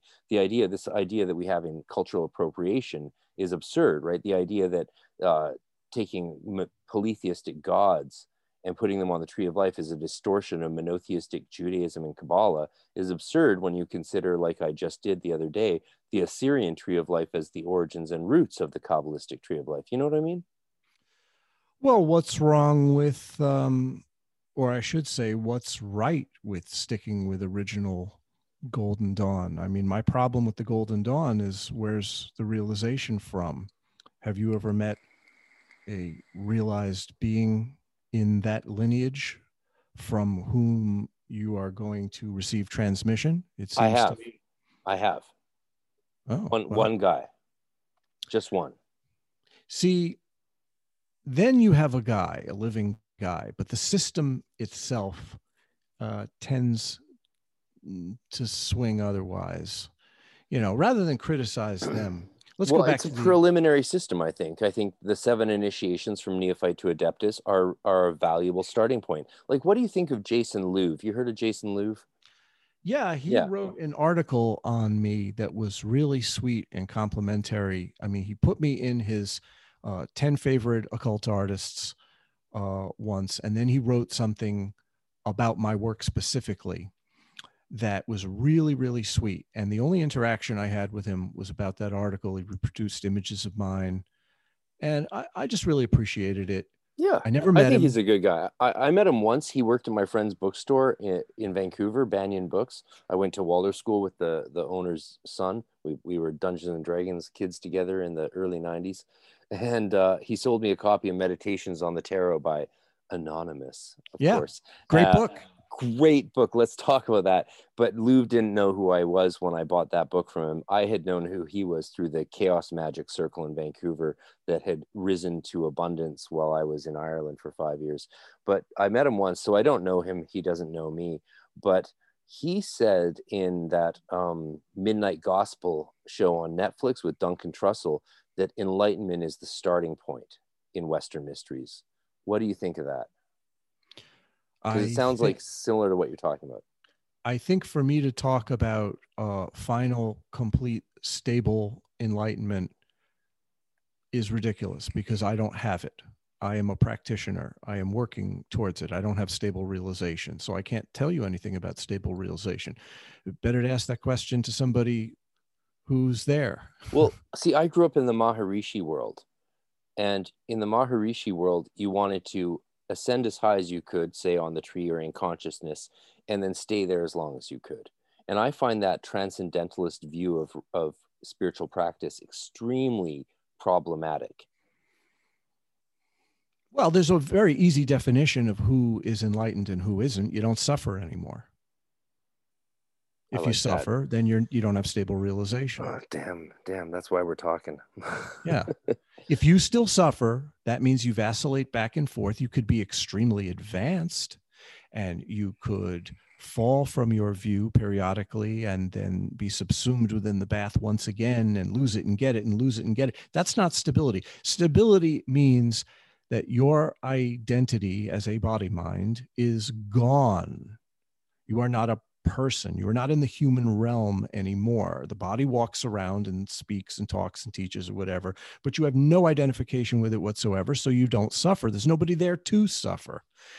Those who have stabilized their realization can talk about that issue. Those who can't should shut the hell up about it because we don't know anything about it. Because if you have stable realization, you're essentially on the level of like, you know, a Buddha or a Christ. So that is what they mean in the GD by becoming more than human, correct? That's what they mean. I couldn't speak for that system, but what I'm talking about is like a few individuals in a generation at best, you know, and I think. But is it not the goal? What's that? It is the goal, though. Yes, it is the goal. When I think of beings like this, I think of, for example, Rebbe Nachman of Breslov. It's a good example. Rebbe Nachman of Breslov, how do I know? I never met him. He lived 200 years ago. But there's just absolutely no way that somebody could write what he wrote unless they were able to break through any single barrier. It's too comprehensive. It's too complete and whole. It's too overwhelming. You couldn't fake it with the intellect. You couldn't fake it with just being an advanced practitioner. You have to be speaking. It has to be essentially the ground of Ein Sof speaking through you to produce that. No person could produce that. The groundless ground of being. Yeah. That's Heidegger, eh? Well, like we were talking before about contemplative methodology. Yeah. And my favorite subject. I'd like to finish off on that. I have a few ways of laying it out, but the basic one that is the simplest to explain is to start with intellectualizing phenomena and intellectualizing a view of phenomena to understand it, right? To understand what the goal is, what the methods are, what the problem is, and to understand comprehensively what is both seemingly outside of you and seemingly inside of you. And once you have the inner and outer states matched with a view, you can start the work. The stage after intellectual understanding is really a stage of pure feeling tone. Feeling tone, or the felt reality of what you understood, doesn't require the same kind of conceptual grasping, but there's still conceptuality there. However, it's much more fluid. So if intellectual understanding involves the psyche locking down intellectually on this or that bit of information, it's released. It becomes gushy and fluid and flowing in feeling tone. And it's a way of directly apprehending the frequencies and presences and characters of different energies. Once the feeling tones start to open beyond feeling, it enters into this domain that I call textural patterning. Textural patterning, or working with textural fields of sensation, is no longer feeling in the body-mind sense, meaning how you feel about a particular state. It has to do with total immersion, because the patterns or the fields or the textures that arise occupy a pure silence. And in that silence, there's no you and not you. It's total absorption. When you reach that point where the contemplative field utterly subsumes the wholeness of being, this corresponds to generation phase in Tantra. This is what happens, you generate a yidam, you assume the body of the yidam, and ultimately the egocentric principle dissolves completely, and the yidam is all that's left. You could do that with a textural field, and these textural fields are not alien to what you're experiencing right now. They're there in the feeling tones, and they're there in the concepts. They were there all the time. It's the underpinning of the field of phenomena. The phenomenological field is predominantly textural when you contemplate it past a certain point. So in this textural patterning, you apprehend the pure silence, which is not separate from the patterns. It's not like the patterns abide in the silence. They are the silence. This is ultimately what's called the chashmal, the speaking silence. I'm sure you're familiar with that from Ezekiel. The patterns are the silence. Yeah. See, that is, now I hate to say this, but I have to, that is so DMT to me. Yeah. Yeah. And I speak not as a druggie, but as an anti-druggie, as someone who spent the first 30 years of their life despising and preaching against the evils of drugs. I was trained as an Anglican minister, right? And I used to give sermons against the evils of drugs. And then I was sitting at the Irish the banks of an Irish river in Ireland and took my first mushrooms, and reality changed for me. And I started a whole new journey, even though I had already been a chief adept of the Golden Dawn in Canada for many years before that. All of a sudden, I was like, oh, this reality has come to a cataclysmic end, and I see a whole new vista of spiritual experience open before me that is not actually just some chemical trip in my brain, but a merging of realities, and that merging is the destruction of each reality to create a new reality. Does that make sense? All right.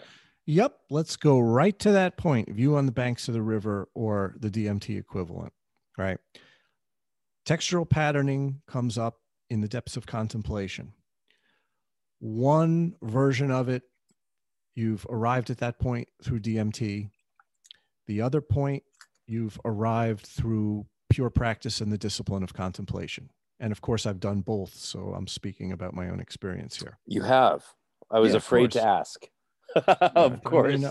I used to go to this place called the Church of the Psychedelic on 9th Street, and in the 70s growing up, where we used to do DMT communions when I was a teenager.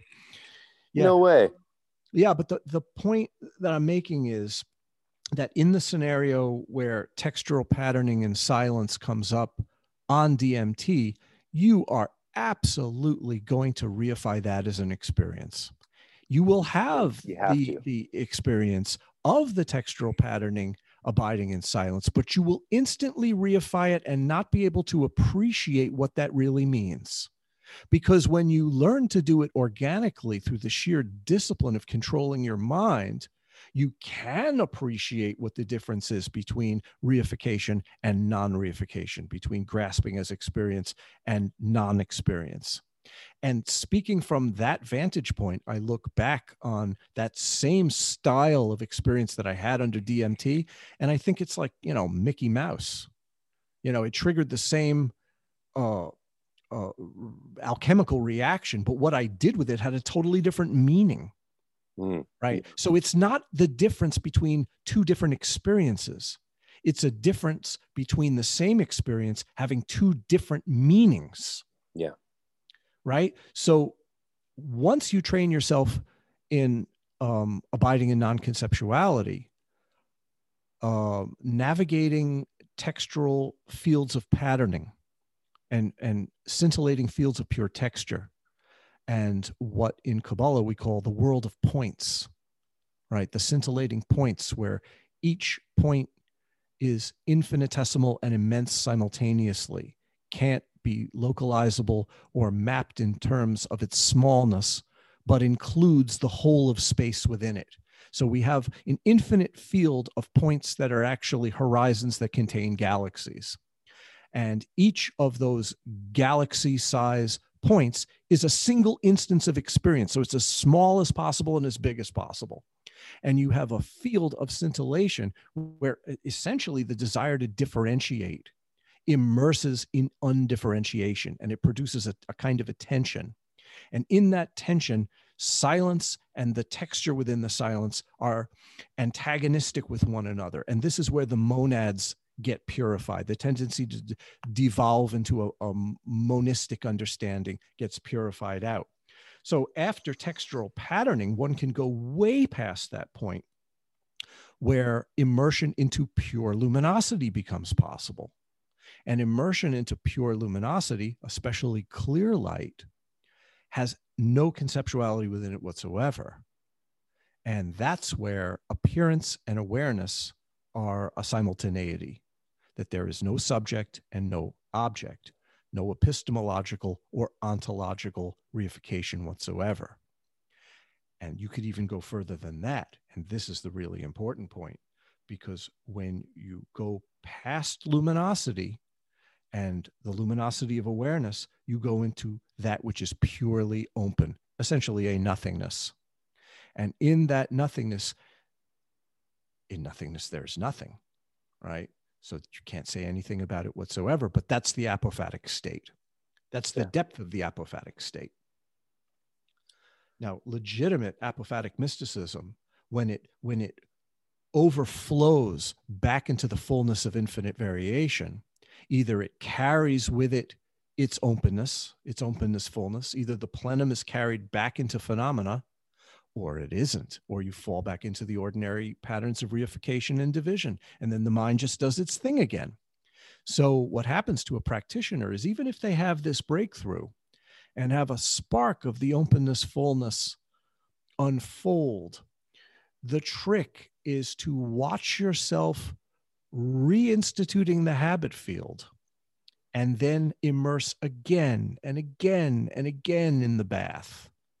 And if you, the more you do it, and the greater the fire with which you do it, the greater the purification and the greater the extent and duration of the efficacy of your practice gets carried out. And this takes years upon years upon years, immersion upon immersion upon immersion.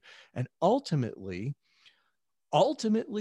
when you ripen to the point that it becomes stable, which is something I do not know anything about, you reach that point where you don't come back. Yeah. And that's the rarest thing on earth, you know. But for the rest of us, like, I'm a practitioner. I'm a mystical practitioner. I'm also a renunciate, a retreatant. I don't have a conventional life or an ordinary life. I don't have responsibilities. I don't do anything else. I'm not interested in anything else. But I'm not enlightened. Dude, people don't get my life either. Like, family aside, they think I'm insane, of course.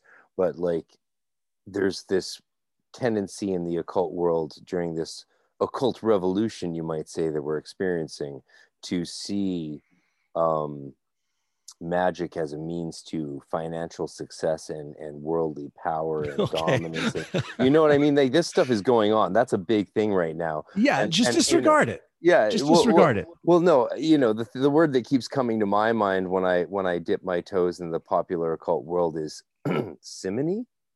Is it simony? I think it's simony. I think we're in the age of simony.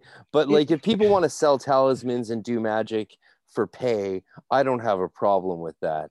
But it's not for me. It's not for me. Like, you know, most of my financial and economic losses in my life, I think, are God-given. Like, I've taken steps recently in the last 3-5 years on my spiritual path that led to the utter obliteration of my so-called success, as my family would have liked to have seen it, right?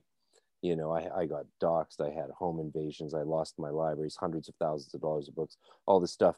But when I touched base with my holy guardian angel, you could say, they were like, you asked for this. And I was like, no. And they're like, yep.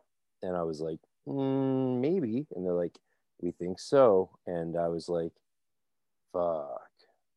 You know what I mean? Well, let's talk about that stuff. You can see I got all agitated when you mentioned it. When I mentioned what? The idea of worldly magic. Yeah. Oh, I'm so glad you got agitated when I said that. Yeah.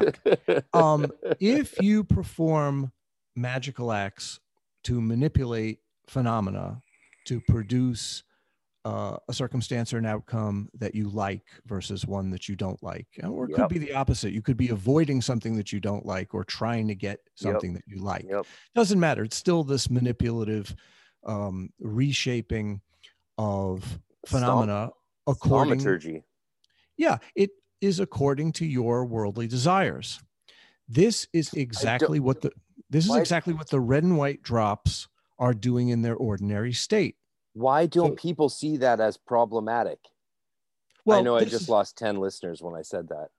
See, this is the reason. It's because the red and white drops essentially just chase each other. That's all they do. They will never find each other and reconstitute their wholeness. They will always be separate, the red and white drops. But in their chasing, we have a byproduct, and the byproduct is the desire force, the chasing of that which we think will make us happy. Mm-hmm. So even if we temporarily get what we want or get away from what we don't want, it doesn't really actually do what was promised. It doesn't solve the problem of our existential dilemma. It doesn't actually make us happy in any kind of permanent way. There could be amusements or distractions or pleasurable feelings or whatever, or we accomplish a goal. But getting what we want or getting away from what we don't want will not make us happy. It doesn't work spiritually. It only works in a worldly sense, and even then, only temporarily and only partially. Because what actually will make us happy is realization, it's gnosis. The desire force ultimately is a mask or a con or a scam for what's really meaningful. Really what we want, really what we crave and long for and yearn for is ultimately immersion in the divine. That's what we're built for, unbeknownst to us. So worldly magic is just a temporary distraction of the chasing of the red and white drops and screwing around with phenomena to try to tweak it to get it to be more to our liking. And I'm not necessarily for it or against it. I think it's just a waste of time. Amen. Amen. I mean, God bless you. God bless you, brother. See, the reason why I said that in relation to the red and white drops is because the desire force is usually framed in tantric systems by the thrust and the surging of sexual polarity. But this also applies to a person looking at a commercial on the internet and desiring after some object that they want to acquire. Mm-hmm. Or, you want a car, or you want, some benefit or some situation, a little vacation paradise. You want, a really good meal. Oh, I want that sandwich. it's not all like the sexual context that it's framed in, usually in what I call the softcore porn version of Tantra that inhabits the Western popular misconception.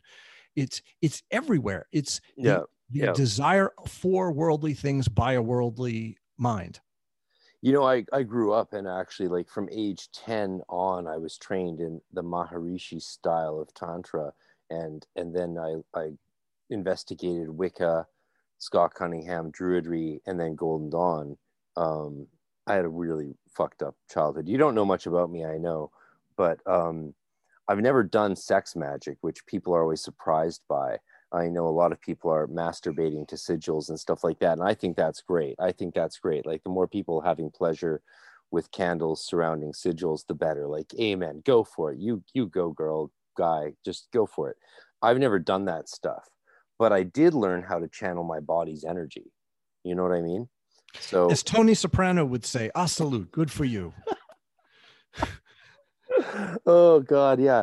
So I did learn how to do that, and then when I started practicing Golden Dawn magic, Middle Pillar and LBRP and all the other stuff, I realized that if I didn't masturbate, or if I did in a certain way, that I could reuse that energy. So I, like, most of the time, like, this is crazy stuff to talk about. I know there's a slightly Catholic side of me that doesn't like even saying the word, but when I abstain from masturbation and I channel that energy back into my system, that's how I can get up every day at 5 a.m.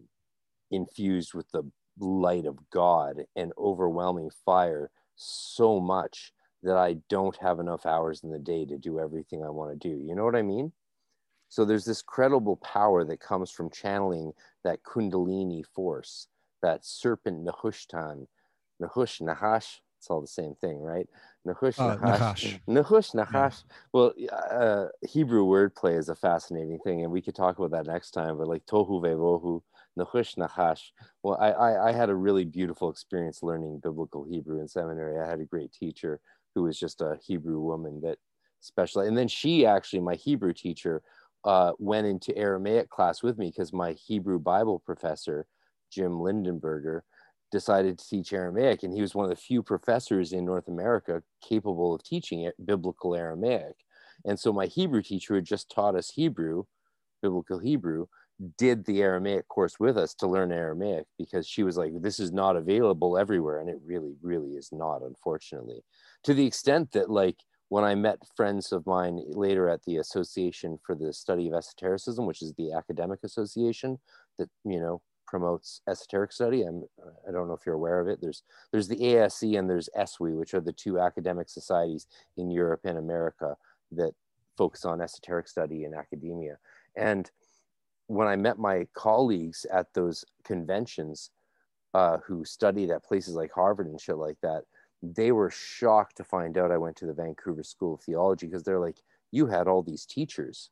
I'm like, yes, I did. And like most of them are dead now, because they were the last old guard, people who studied with like Karl Barth and Paul Tillich and Karl Rahner. Like these are big names in theology, from Catholics to Protestants and you name it. And I was very lucky to have that experience. And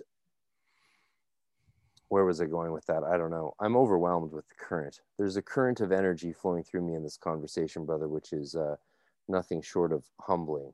Let me just say that. Let's go back to a previous subject that you said.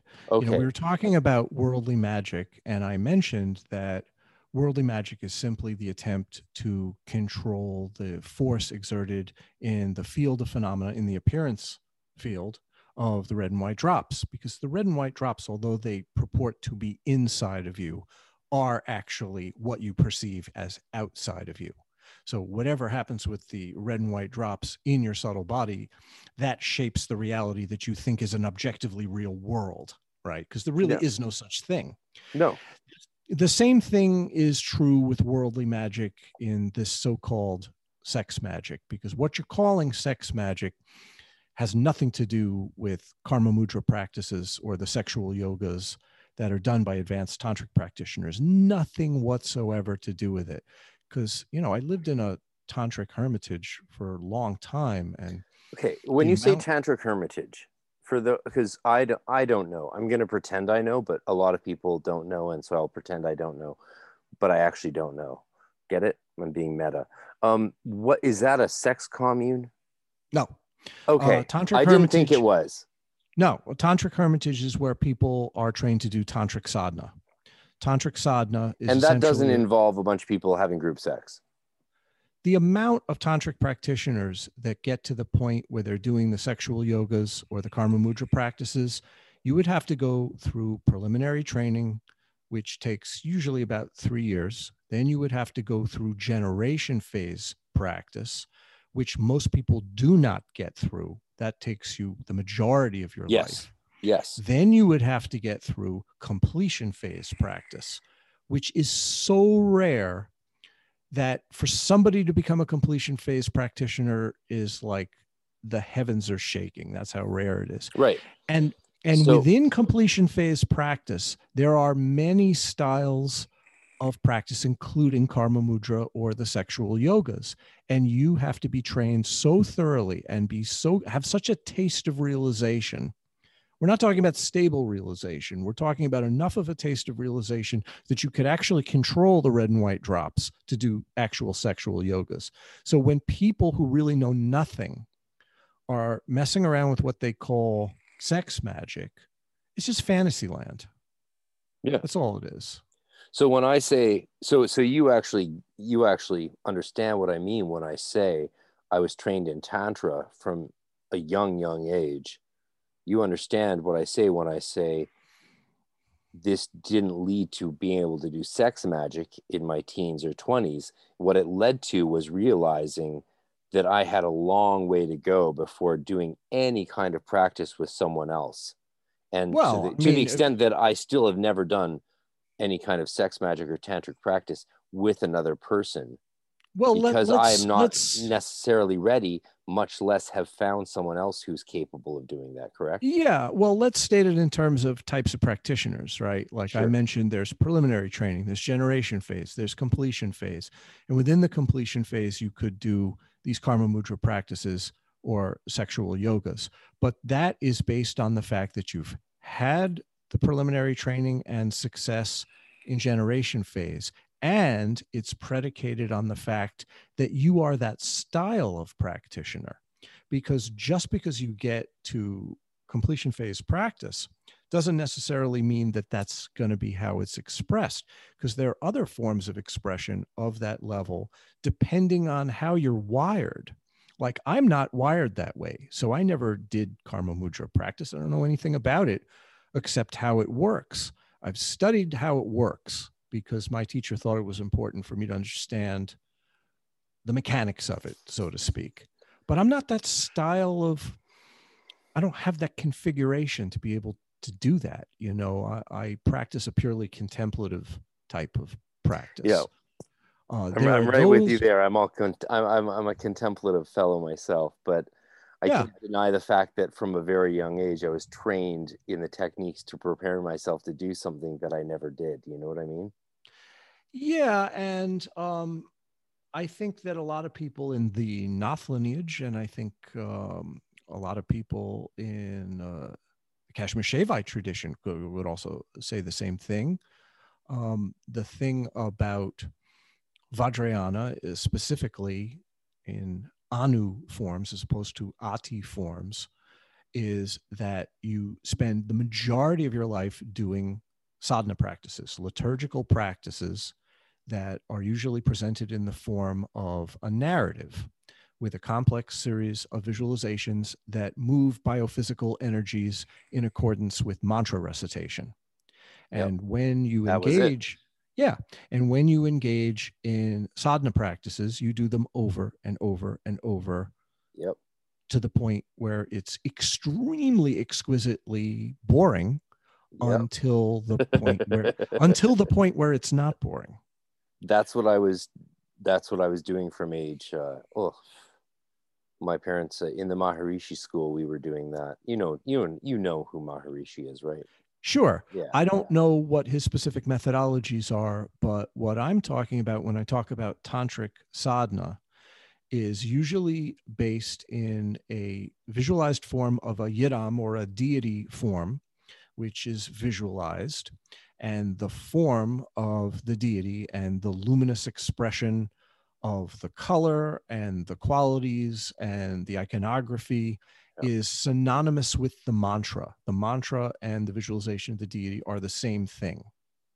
Right? So we would only visualize the point of infinite light with the mantra from age 7 onward. Weird, hey? Well, I don't know about that system, but in the system that I'm familiar with, there are usually wrathful and non-wrathful forms of sadhana.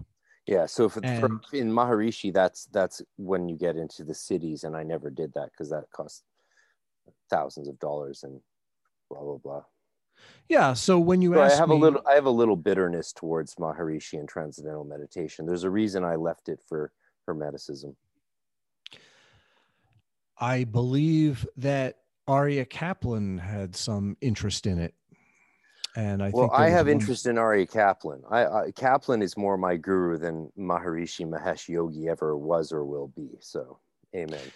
You know, the funny thing was that when I was working with the Breslov teacher, Rabbi David Sears, I used to go to the Breslov Shul in Borough Park in Brooklyn. And that's the shul where Arya Kaplan used to go when he was alive because he lived up the street. I've heard a myth. I've heard people say that he died at 27 and was taken straight to God like Enoch. And then when I looked into it, I was like, he didn't die at 27. No, he died at 47. Yeah. Okay. So people are putting him in the Janis Joplin 27 club with Robert Johnson and these rock stars, right? Isn't that strange? That's strange misinterpretation, you might say. But he did die young. I'm turning 40 in 20 something days. So that 47 is young.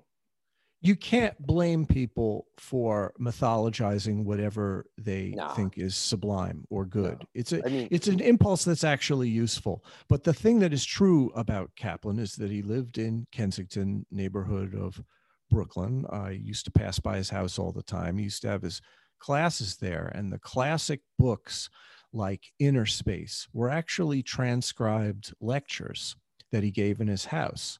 And I studied with quite a few students of Kaplan. I missed him by a decade or so. So I never met the man. How old are you? I'm 57.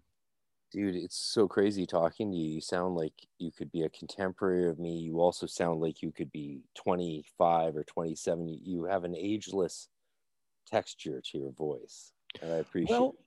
I take that as a compliment. I grew up in the New York City of the 70s. and I had a really wild childhood and adolescence. And New York City in the 70s was just complete chaos. But for a kid like me, it was a wonderland. It was like there was no law on the street, and it was just a wild barrage of craziness. Everywhere you went, there was just craziness. And that's how I grew up. So I grew up in this crazy environment with no structure, and I succumbed to it. By the time I was in my late 20s, you know, on one level, my life was pretty much almost over. And it was either do drugs and, you know, live a kind of a criminal existence and die, or rebirth yourself. And because of various things that happened to me, I sort of had no choice to rebirth yourself. I've been sober and completely clean from all substances since 1990. So that's a long time. I was 9 years old then. Yeah. I mean, I went from, you know, being a drug addict my entire life up until that point to being completely like totally 100% clean. Are you like full on friend of Bill's? No, I never went into rehab or did any kind of recovery program. I just stopped cold turkey. My cessation of drugs was, you know, a great miracle. It's like, you know, being addicted to hard drugs and stopping cold turkey and going through withdrawal and not caring. I don't know how I did that. But the reality of it, but I did it, you know, August 17th, 1990. And as a result of that, I realized that that I didn't die, although I had a heart attack once and almost died. But because I didn't die, and because I should be dead, and because I have this, you know, open field of you could do anything now. I mean, right. If you cheated death, you know, you could do anything. So what happened to me was that that became the spiritual impulse. That became the impulse to investigate what I knew the entire time was what I was really interested in, but never seized upon.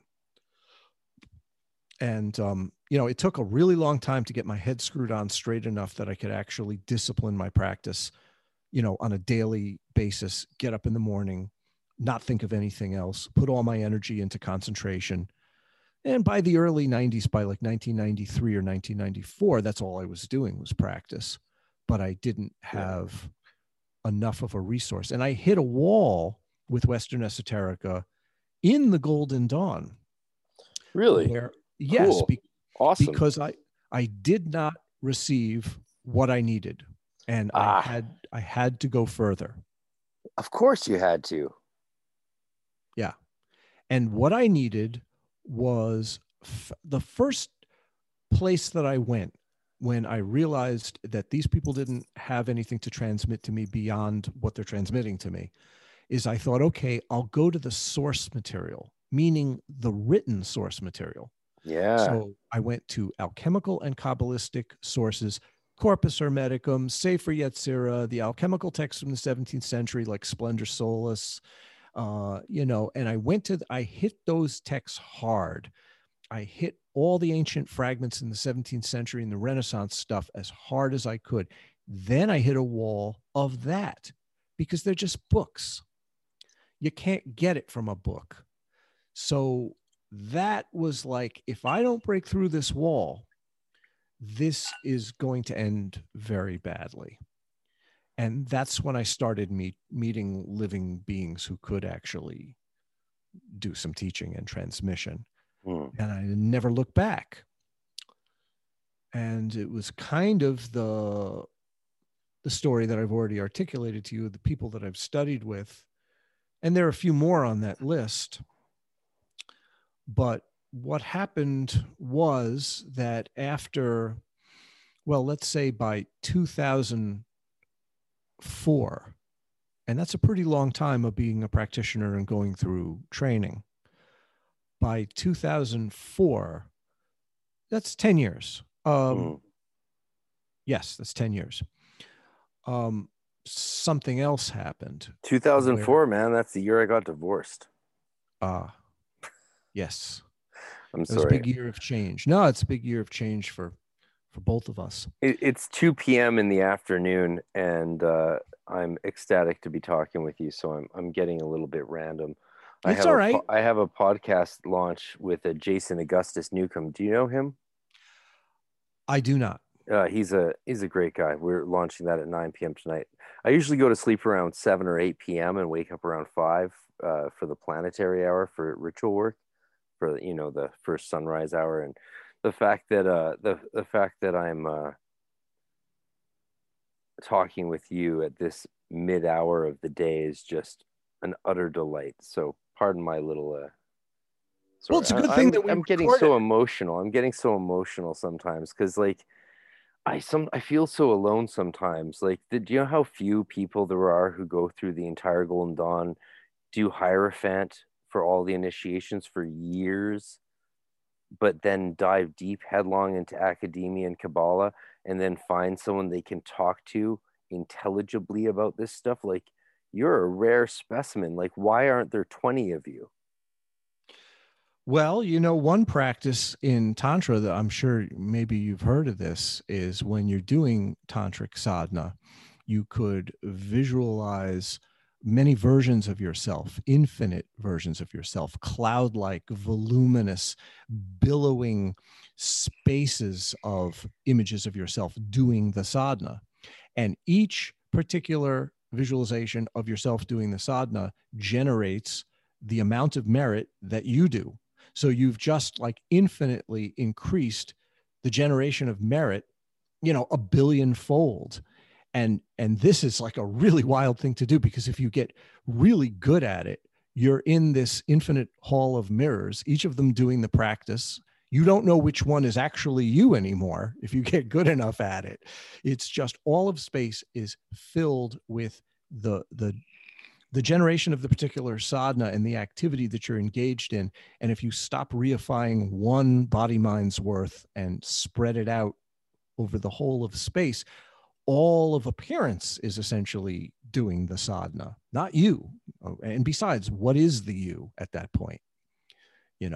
And it's a very interesting technique that was taught to me very early on. And you could do it even in the preliminary stages of the generation of practice.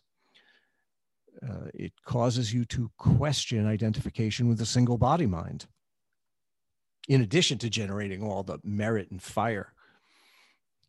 Mm. Are you familiar with William Butler Yeats very much? Well, only in the sense of his affiliation with the Golden Dawn and his own poetry. Have you read much of his poetry? Sure. I've not recently, but am somewhat familiar with it. I'm a rusticated backwoods dude. I mean, I'm an ignoramus. I'm an uneducated boor. I'm a fuck yeah. So I don't know nothing. That's what I strive to be. Yeah.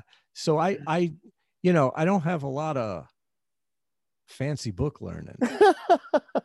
But when we do the follow-up to this, would you read a poem of his with me? Yeah, sure. There's a poem he has called A Dialogue of Self and Soul that I keep thinking of throughout our whole conversation, which I expected this. I thought this was going to be the intro to a podcast. So I thought we would talk for 30 minutes and then do a full 3-4 hours when we actually talked for real. No, I think you should put out this whole thing. Oh, it's all going. Everyone, people are coming in their pants right now. Trust me. Excuse my humor. It's crass. But when we do the follow-up to this, I would love nothing more than for you and me to read his dialogue of self and soul, which is a 2-parter. It goes back and forth between my soul and myself. My soul. Oh, yeah, sure. I do know that piece. Yeah, of course you do. So when we follow up with that, could we do a reading of that live? And you don't have to memorize it, though that's my preference, but like just read. We'll go back between myself and my soul, and I'll be myself and you'll be my soul. And we'll start the next podcast with that. Would that be cool with you? Well, sure. Let's give that some consideration. But in the meantime, we'll do it at the release of your books. Well, right now, because right now we're promoting your 32 keys and the preamble to your new books coming out. Okay, but better yet, now, why don't you ask me anything you want? Do you think there's a methodological, practical, magical application that people are overlooking regarding the theories of the lightning flash down from Ein Sof through Keter and Malchut, followed by the serpent of wisdom and the paths that it overcrosses and underlies, as a methodological practice of the electric and magnetic polarity causing a tension that allows us to glitch reality and create change thaumaturgically or theurgically? Of course. That's all I ever write about. I mean, what you're asking here is the blazing up of the psychoetheric fire from the five bodies that we have some measure of control with, and our longing becomes a fire. Like I said, there's intellect, there's feeling tone, there's textural patterning, there's luminosity, there's openness. Each of these five fires blazes up. That's the Nachash, that's the serpent. It rises up to the point of dot, but goes no higher. Based on the intensity of that flame, the mercury salts that crystallize in Keter that normally restrain the full apprehension of the Or Ein Sof are restrained and held in check depending on what the body mind is capable of receiving to protect itself.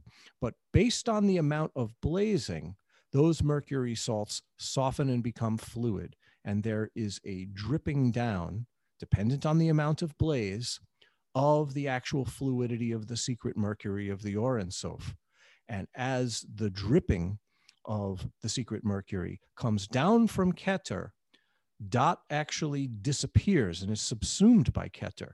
And the blaze coming up and the dripping coming down coalesce into a crystalline form. And that's the beginning of the Philosopher's Stone. Now, the reason why this is exactly what you're talking about is because this does not happen gradually. This happens outside time, outside space. This happens in the instance of a lightning flash. It doesn't mean that it's complete because it happens partially as a lightning flash, but the lightning flash spark, the instance of realization, flickers on and off quite a bit depending on your level of practice. And ultimately that flickering becomes an entire field that includes both curvilinear relationships and geometric relationships, meaning straight lines and angles and biomorphic forms or organic forms. And the vibratory frequencies, the waveform, that's the Nachash, and the particle, the spark, the point, become synonymous with each other, spark and wave or point and wave. And in the simultaneity, the circle, the periphery of the circle, and the center point become equalized. That's the geometric analog for this. And it happens in an instance of a lightning flash as the Nachash rises and ultimately breaks through the barrier of Eden, the circumference of Eden, and this melting of the secret mercury subsumes the Nachash, and the Nachash and the secret mercury actually become realized as one is in the same, which they are from the outset, because you're not producing something that wasn't already the case. It was always already the case. Is this making sense? Yes. Okay. Yeah. In that instance where what is always already the case crystallizes, you have the beginning of the Philosopher's Stone in the heart, and modes of knowing that shine through the heart. The Philosopher's Stone becomes a kind of a prism for the Or Ein Sof, taking the form of infinite variation, and the forms become irrelevant. They're the forms of the five worlds. But the meaning of their profundity and their infinite depth and their scope and their brilliance is unimpeded and unrestrained. And that's the alchemical process. So the answer to your question is yes. I asked the wrong question. Reshi, I asked the wrong question because I knew that answer. Do you know what the real question is? What's that? Reshi, do you have a teaching for me? Because you've gotten to know me a little bit now. You've heard me on levels that people don't usually hear another human being in this crazy day and age. So the question is, as I would ask any Rinpoche, do you have a teaching for me?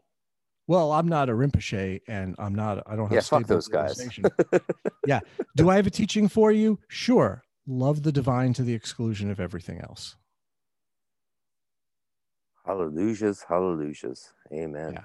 I can't improve upon that. You love the divine to the exclusion of anything else that's beyond high and low, that's beyond beginner and advanced, that's beyond realized and unrealized. The whole of the path is contained there. And all you have to do is do that and do it more without end, more and more and more. And that becomes the sum total of both the path and the result of the path. This has definitely been the first podcast I've done that has challenged me personally as a spiritual being. And I look forward to actually listening to it for the first time ever. I hate my own voice. I hate my own image. I hate my own self in a way. I don't mean that literally. I mean that sort of, I get enough of myself every day that I don't need to like replay it. But this is the first podcast I've done where I will definitely be listening to it entirely and taking notes on the podcast I've done. And those notes will be heuristic for us to discuss more next time. And mainly that's not so much so I can question what we've talked about. It's because I want to question it in regards to the Sefer HaMaim Chochmah, because I'm going to look at the Aramaic. I don't give a shit if it's Aramaic that I'm not familiar with. My Aramaic is fucking solid, and my biblical Hebrew is phenomenal. I downplay myself a lot because I'm Canadian, and we like to pretend we're not as smart as we are. In Canada, we always say, that, well, I'm not going to say that. It sounds okay. Really well, if you want to do that, there's two manuscripts that you could probably find. One of them is the Vatican Library manuscript. And I literally have friends in the Vatican who send me manuscripts at my request. Yeah, this is microfilmed from a long time ago, so I'm sure that they've digitized it. There's that one, and the Vatican Library manuscript is not the one that I use, but it's close. There's one, I think, in the British Library. I'm not really sure about that one. If you go to Verman's book, he'll tell you where all the different manuscripts are. But ultimately, the question is, with the Aramaic and his translation, is not so much the accuracy of the words, but the methodology that they're suggesting, which no words can contain, because ultimately the Hebrew, the Aramaic, the English, whatever, the symbols, the math, it's all out the window. They're alluding to something beyond language that is purely practical, a methodology. And the Fountain of Wisdom is a textbook on how to contemplate the divine and be immersed into the contemplation and disappear within it. And that's the only thing that matters, really, is not getting the text right or cracking it, but ultimately putting it to work. And when you put it to work, if you can put it to work, see, here's the weird thing about the Fountain of Wisdom. I wrote a book called Sacrificial Universe in 2010. It was, I think, like the second book that I did. And I talked about my relationship with the Fountain of Wisdom. That's when I started with it. The text doesn't want to help you. The text is antagonistic to those who investigate it. And as a result of probing it, you irritate the text. It sends up resistances. This weird push and pull that goes on with it. The Zohar is a text which is fundamentally neutral. It doesn't care whether you crack it or not. Lots of texts are like that. Fountain of Wisdom is saying, go away. I'll throw a rock at you. Fuck off. Dude, Yeah. Speaking of the Zohar, how crazy is it that the only reason we have an English translation of all 13 or whatever volumes is because of Madonna? Well, how can you say Daniel Matt was put on the job by Madonna? He was a very wealthy woman in Maryland put him up to it. I mean, we do owe a slight debt to Ravberg. No, I hate his translation. It's so Me too. clunky. It's so clunky. It's so clunky. But we wouldn't have the entire interlinear Hebrew, Aramaic, English translation of the Zohar without Rav Berg and Madonna's Sure, funding, right? Sure we would. Sure we did. We had the Tishby before Berg. We had the Tishby in version. English. Yeah. How do I not know that? Now, you see, the thing about Berg didn't even do the translation. He farmed it out to some yeshiva students. That makes sense. Yeah. That guy's a scammer. Gruberger. I learned Aramaic so I could read the Zohar. And I studied the Zohar. I read it in Aramaic. Like, my Aramaic is solid. But I always thought that we owed a debt to Rav Berg and Madonna. And you're saying no? I am saying no. I'm saying Jesus. Madonna is irrelevant and Berg is a scammer. And she's our lucky star. Yeah, that's a generation after mine. I don't even know the reference, but I can figure it out. But here's the main thing about the Zohar for me. The only books of the Zohar that have been meaningful to me are parts of the Raya Mahemna, the books of the Idrot, and the Sifra Ditzniuta. The Sifra Ditzniuta is really part of a different body of literature. Now, aside from the Idrot, Sifra Ditzniuta, and parts of the Raya Mahemna, you get a totally separate book called the Tikkuni Zohar. Tikkuni Zohar is way later. It's not a 13th century text, but it's amazing. The Tikkuni Zohar is like the key to the Zohar, in a lot of ways. But if I was going to recommend any of it to anybody who looks at all this literature, is, baffled by it, I'd say, don't read it linearly. Go right to the Sifra Ditzniuta and just work with those symbols, because that's the root of the Partsufim. That's the root of the vocabulary of the images and the way that they relate to each other. And there's also references to non-emanationism in it. Yeah, fuck emanationism. Yeah, the emanationist agenda was always an add-on by people who had to make linear sense of something. I mean, to be honest, as a human being to another human being, because I assume, for better or worse, you're a human being, right? For the moment. For the moment, I know. So I'm channeling my Jewish rabbi self right now. I don't even know what to say. This is such an ecstatic conversation. Like, did you ever read Pearl Epstein? I called her up once. I called her on the phone because I read a book that she wanted, and the first thing that she did was she started yelling at me for calling her by her married name, and she'd just gotten divorced. Her married name was Besserman, I believe. And I was told to read her in '97 by Rabbi Yonashan Gershom, who was the Hasidic rabbi that trained me in Vienna. I was 16 years old. So I got one of her books, right? And the reason I got one of her books is not because I really cared what she had to say. It's because she was a student of Kaplan. She was in that room in Kensington in his house. Jesus. And she was in the original teachings that were transcribed by Avram Greenbaum or Avram Sutton. And Avram Sutton told me to read her, so I did. And I liked some of her ideas very much. So I called information back then. This is before the internet. And I called her up and I said, "Hi, is this Pearl Besserman?" And she just started yelling at me. And, "Oh, hey, I didn't know. I'm sorry. Hey." And we got into a really interesting conversation about Kaplan. And she told me basically the truth, that you could read all of these books and it won't make any difference at all until you get a living human being who can do an actual direct transmission.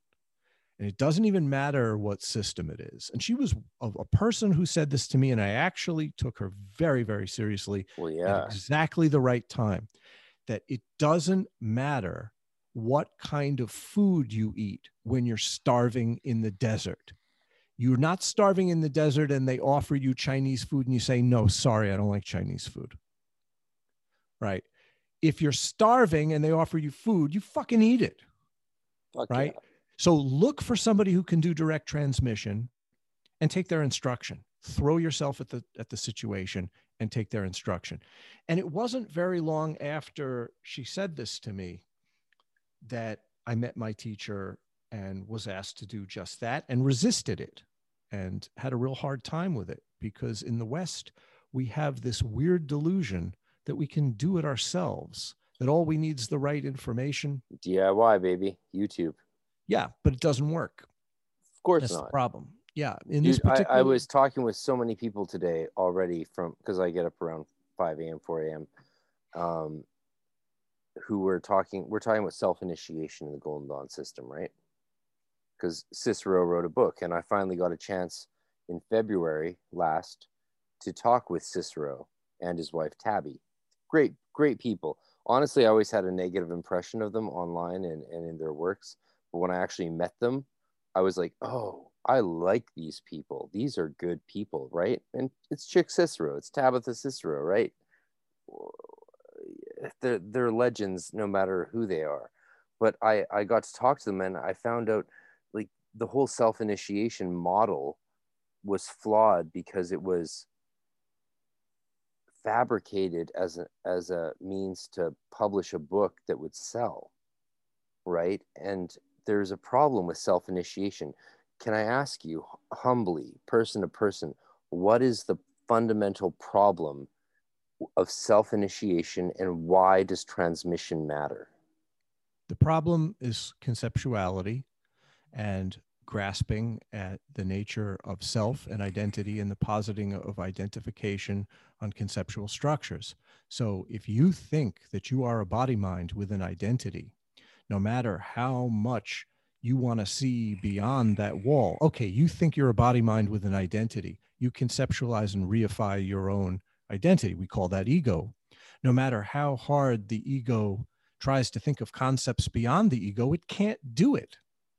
Like you said before, you don't know what you don't know. So everything in your habit field, every idea that you think internally, every sense perception that you think is fundamentally external to you, they're all judged by the point of view of identification with the body mind that you can't unmake.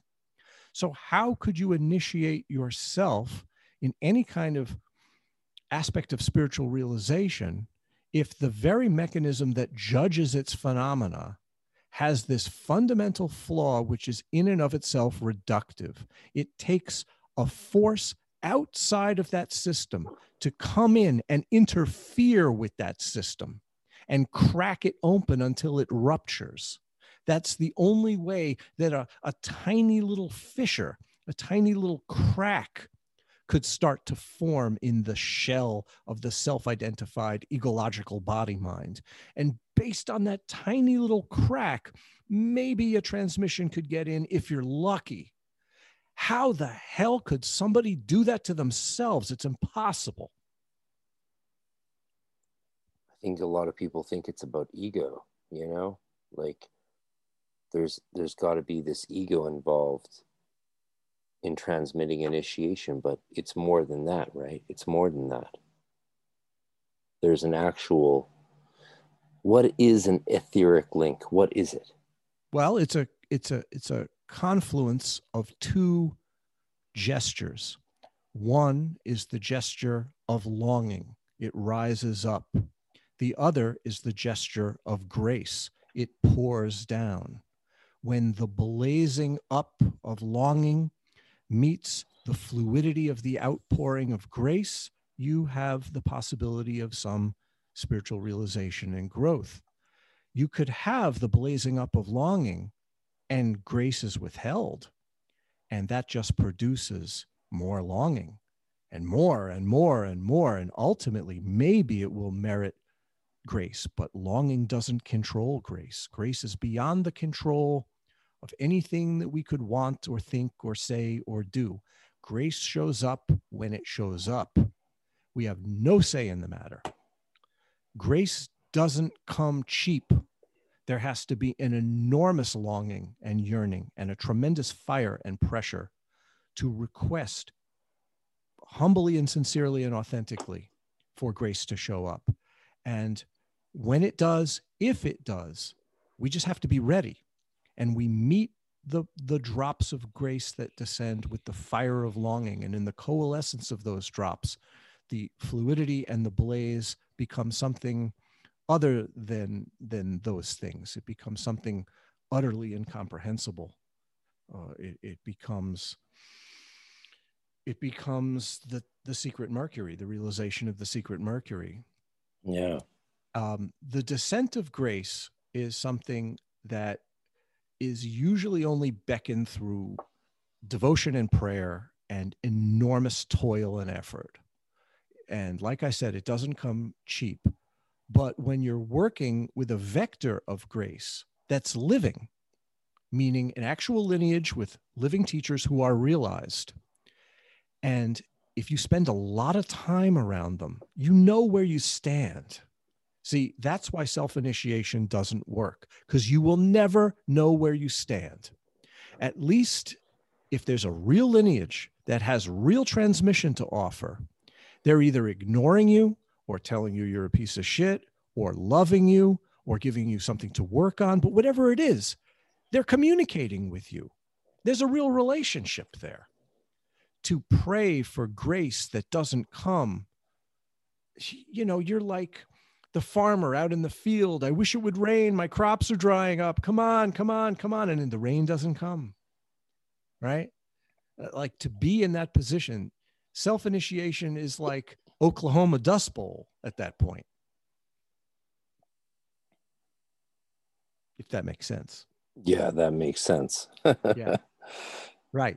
So when you're, grace is the key to the whole thing, and it's beyond your control. This is why Thelema ultimately doesn't work. You can't will it to happen. Because let's face it, the true will of Thelema is just the ego in disguise.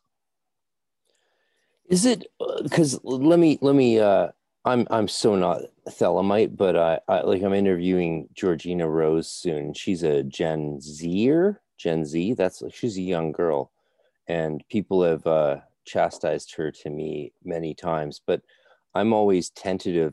Like, I was a youth minister for years and proud of it, because I for some crazy reason, I think it's valuable not to write off the generations younger than us. I don't know why I would be so kind to the younger generations. Who knows why? Maybe it's because they're our future. I don't know. But young people are going to get involved with Aleister Crowley, with Golden Dawn, with all these other mystical traditions. Gee, I wonder why. Yeah, right. You know, they're going to do it. They're going to do it. And they're going to be on the same journey that you and I were on our whole lives. So we can poo-poo them, or we can say, how can we help? Right? I'm not poo-pooing anybody. I'm just saying that the true will is bullshit. Okay, why is the true will bullshit? Because in order to posit a will, you have one of three things. There's either the will of an individual, right, the person, the will of the divine, God's will, or the will of some cosmic force in general, the will of the cosmos, right? So will can either be cosmic creative dynamism or a theistic imputation of ratzon in Hebrew, right? Or a person's longing. Those are the three options. There's really there's no fourth option. And all of those things are inherently open. All of those are inherently subsumed into the unknowable. So to say that a trajectory somehow marks the absolute, that's something beyond the intellect's capacity to grasp and understand. It's literally incomprehensible. It cannot be comprehended. So any discussion of will is de facto reductive. Now, in Kabbalah, they attribute the will, the ultimate divine Ratzon, to Keter. Well, we as mystics are not interested in Keter. We're only interested in Ein Sof. So we've already hopped over that problem by simply disregarding it. We just do our practice. We just simply love the divine. Amen. I mean, it keeps coming down to that simple point, doesn't it? That we need to, I mean, it does. Okay, so, I mean, we're encroaching on 3 hours, which is amazing, and I appreciate your time. Hey, there's your long form that you wanted. Oh, brother, I did this interview with Thomas Hatsis, who's a famous psychedelic historian, and he told me that he had from 11 a.m. till 1 p.m. free. So I was like, oh, great, 2 hours, that'll be good. And we talked for 2 hours. And at the end, he was like, I gotta go. And I said, well, you said you had from 11 till 1 p.m. He's like, I meant I had an hour between 11 and 1 p.m. And we laughed and we joked because it had been 2 hours and he only intended on 1 hour. The podcast in its final form, because we kept talking, was 4 hours and 15 minutes. Yeah. So there's something going on in the human species. I just want to say there's something going on in the human species that wants depth. It wants to hear people keep talking, because, you know, you can talk to a famous author like yourself for a couple hours and people know, it's like we've intuitively know that in an hour or two, each person has a list of things that they want to say. And that when it goes over that 2 hour point, it's almost like we know that those two people after 2 hours are just going to start saying stuff that they normally wouldn't say. And that's when people perk up. It happened several times already. It has happened. It's true Kabbalah, true mouth to ear. So ask me anything you want now. Ask you anything. Okay, can let me try an experiment. Hold on. You there? Are you there? Yeah. Okay, I'm trying an experiment. We're bouncing from the recording. We're bouncing into actual pure live here. So part of what we're saying is live now. But before people actually join on and see what we're saying, can I ask you, when we do a follow-up on this, when your new book comes out, what is the chances of getting a signed copy of your new book to one of our listeners? Well, I'm going to be going back out to the Hermitage for a while. I'm finishing up the production on the book, and then it's off to the printer, and I'll be away. So I won't be here to sign anything for a long time. And that's a question that you got to ask me when I come back, because I'm here until we finish up the proofing of the book and getting everything, because I proof the hell out of the book. I actually proof it. People generally don't do that because of the artwork. So I get proofs, actual pages of the book that will look exactly like the book's going to look, and I adjust whatever needs adjustment in the offset litho process. My printer works with me. And then I'm gone. Then I'm back, you know, living in a hut and not having the internet or talking to people for a few months. And at that point, I generally don't like to sign books generally for the same reason that I don't like to put fancy leather covers on my books, because I don't want people getting precious about it. I want people writing in the margins and cracking the spine and digging in and carrying it with them. I don't want people to get precious about this stuff like it's some, you know, artifact from a reliquary or something, to put it on a shelf and, you know, stare at the shelf. We all love the Nephilim press stuff, but your book, the 132 Keys that you have recommended as the first to read of yours, it is $90 to buy on Amazon. Yeah, don't get it from Amazon. Get it from my wife. She runs the website. I mean, it costs a lot to produce these books because they're amazing books. I'm using this Mohawk Options paper. It's really beautiful paper. And, you know, we proof the hell out of it. And I look at the plates and I adjust the plates. People don't realize how much it actually costs me to make it look like this. I could do it cheap, but it would look we like know crap. Exactly how much it costs to make these masterpieces that you make, brother. We know. I did a series of books with a commercial publisher. It was Inner Traditions Press. That's who Thomas Hatzis, who I was just referring to, worked with. Yeah, they did the second edition of my book, Kabbalistic Mirror of Genesis, and they did a book of mine called The Awakening Ground.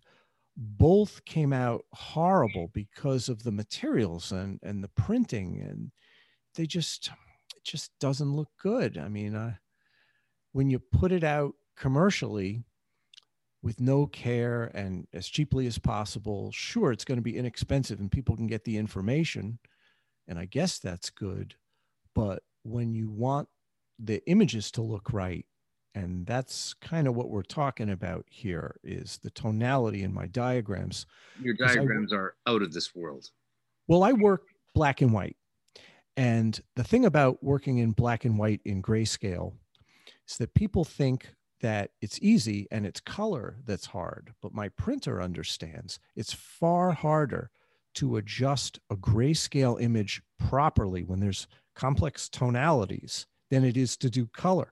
Color's actually got a margin of error because you could get it wrong and it still looks good in various ways. Yeah, it's colorful. You could get it to look good fairly quickly. But with grayscale images, either they're dead on or they're just not working.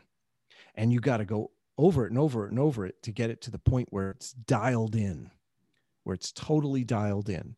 And once you get it there, you don't touch it. So you got to do a lot of proofing in the litho process. But your listeners probably aren't interested in that kind of stuff. My listeners are a bunch of crazy motherfuckers. They're the elite. They're the elite. They don't know it yet, but they are. The real question I have for you, besides whether or not we can get you to give a signed book giveaway when we do the follow-up podcast to this, because I mean, you're David Hyam Smith. You're a fucking living legend. Let's face it. I am. You are David Hyam Smith, and I know I'm David Hyam Smith, but legend. You're a living legend, and if people don't realize that David Hyam Smith is a living legend, then they need to go, to DC and rally for Trump. And you're located in Canada, you said. Vancouver, British Columbia. Is there a large esoteric community there? Yeah, there's me and two other people. Okay. Yeah. Well, that's pretty big. But no, so you've got two books coming out on this ancient 13th century Kabbalistic manuscript, which is mind-blowing. Well, one book on that and another book as well. Yeah. And I'm going to look at the Aramaic for next time, because I want to bring to you, when we do the follow-up to this epic podcast, I want to actually come to you with some textual issues. Because honestly, I didn't spend years of my life studying biblical Aramaic and Hebrew, ancient Hebrew, so that I could not pay attention to these things. So I'm going to do that. I'm going to look at some stuff, and I'm mainly going to look at some words and some sentences that might portend to praxis. And I mean that technically. All right. Well, let me ask you a question on that level right now. Yeah, what is the word that you choose for the color green in Aramaic? I don't know. Have you ever heard the word yarok? Yes. And do you accept that word as being the color green? No. See, this is the problem. Yarok is usually translated as the color green, but it can also seemingly mean a variety of other colors. Yeah. That's the problem with Hebrew semantics, like the word hesed or so many words in Hebrew and Aramaic, they don't have the lexical qualities that people usually ascribe to them in translation. That's the problem with Hebrew and Aramaic. So what are the colors that you attribute to yarok? Oh God, like a turquoise more. Interesting. Or like that color of the ocean when it's close to the land. Like I heard that said once. Interesting. I don't think this is going to interest my listeners much. Their interest in Aramaic and Hebrew is limited, but my interest in how Hebrew and Aramaic translations of 13th century Kabbalistic texts affects our spiritual practice, that's what I'm interested in. Okay, let me say something about that I think your listeners will like. The basic paradigm of the Fountain of Wisdom can be elucidated pretty quickly. Hold on, let me get a copy of the Fountain of Wisdom and look at it for a second. And I'll tell you something interesting about it. Tell me about it. All right. alchemically, what happens with the contemplation of any phenomena is it arises, it is perceived, right? Then you have one of two choices. Either you react in a reflex manner habitually to the phenomena that arises, and it becomes part of the habit field where all the other little fragmented bits and random chaotic parts that factor into this rather shallow version of time and space that you apprehend and self-identify within becomes your world, and you accept it, or you choose to penetrate and immerse and go further than that superficial understanding. That immersion involves a technique that the text mentions but doesn't elucidate. And what alchemy teaches us is that that immersion is a process called subliming. Subliming is a process that is defined in a chemical sense by taking a substance and heating it until it becomes a vapor. And then that vapor reconstitutes in some purified form. That's essentially what the Fountain of Wisdom is teaching us to do in contemplation, where phenomena arises in the habit field. That's our substance. We heat it with the fire and the pressure of contemplation. And we've spoken earlier about the types of fire that we're talking about here. Fire from the intellect, fire from feeling tone, fire from textural patterning within silence, and then the luminosity of that silence, and then the openness of luminosity, right? Like we said before. All of that takes place within the Ruach, right? Within the Sefirot of the Ruach, where qualities are felt and understood. So when the habit field is sublimed by fire and turns into a vapor, what we're talking about is entering into perception, which starts by perceiving and knowing that you're perceiving. I am thinking about the fact I am thinking. I am feeling the fact that I am feeling, right? You enter into a participatory way with the motion of your own ruach, which becomes the motion of that which you're perceiving. So it's not just the motion of that which perceives, it's the motion of that which is perceived. And once you penetrate that wall between automatic, habitual, mechanical reactions and going inside the motion of your own perception in the vapor of the ruach after it has been heated, that which knows and that which is known, awareness and appearance, start to merge. And in that merging, the blazing up and the dripping down that we've been talking about, that's where it happens. It happens in the ruach. And it's brought up to the point of dot, and ultimately dot is released into Keter, and it dissolves ultimately into that which subsumes it, because dot is a subset of Keter anyway. So immersion into openness through the process of subliming will recrystallize or reconstitute itself. Remember, substance is heated until it becomes a vapor, and then that vapor reconstitutes in purified form. Well, what's the purified form? The purified form is what we call pure vision. It's a new understanding of the world with profound meaning instead of stupid, random, habitual, mechanical lack of meaning. So ultimately, this process of subliming encompasses the entire path. And immersion into the bath of the divine, is where the subliming takes place. So everything that I'm talking about in both of these new books and the whole of the Fountain of Wisdom, the 13th century texts, have to do with this methodology. And to understand subliming is the way to enact the view. First, you struggle to understand what I mean by a non-emanationist view. And then you bring it to bear in the act of contemplative subliming. That's the best way I could explain that to you. No, that makes sense to me.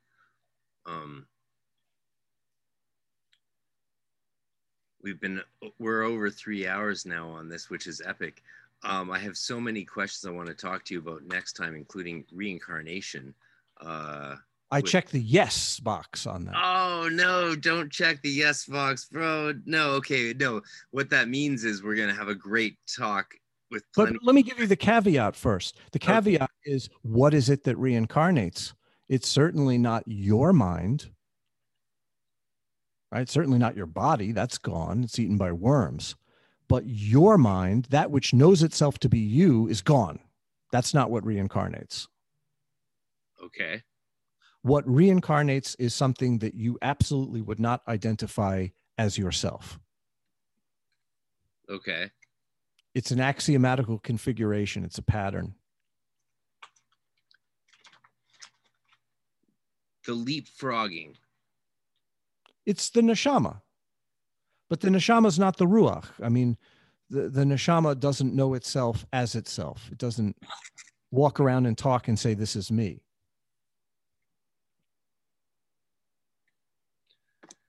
You want to hear, before we wrap up here, because we have to, because I have to go pee.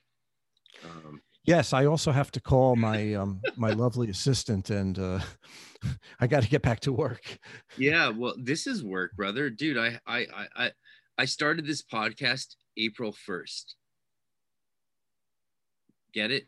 April 1st. Yeah, April Fools. Yeah. It was a shit show joke. And from April 1st to now, it's spawned, and I mean spawned, to over 6,000 listeners a month. Like, nice. Like I dropped an episode yesterday on the Assyrian tree of life as it led to the Kabbalistic, and it's already been listened to for over 900 hours. Like, the idea that I can talk for an hour about some obscure Assyrian tree of life for an hour, and that within 36 hours, like thousands of hours, it's stupid. It's crazy. The internet, the noosphere. I like to think of it as Teilhard de Chardin's noosphere, because you know what? That prophecy was fucking right.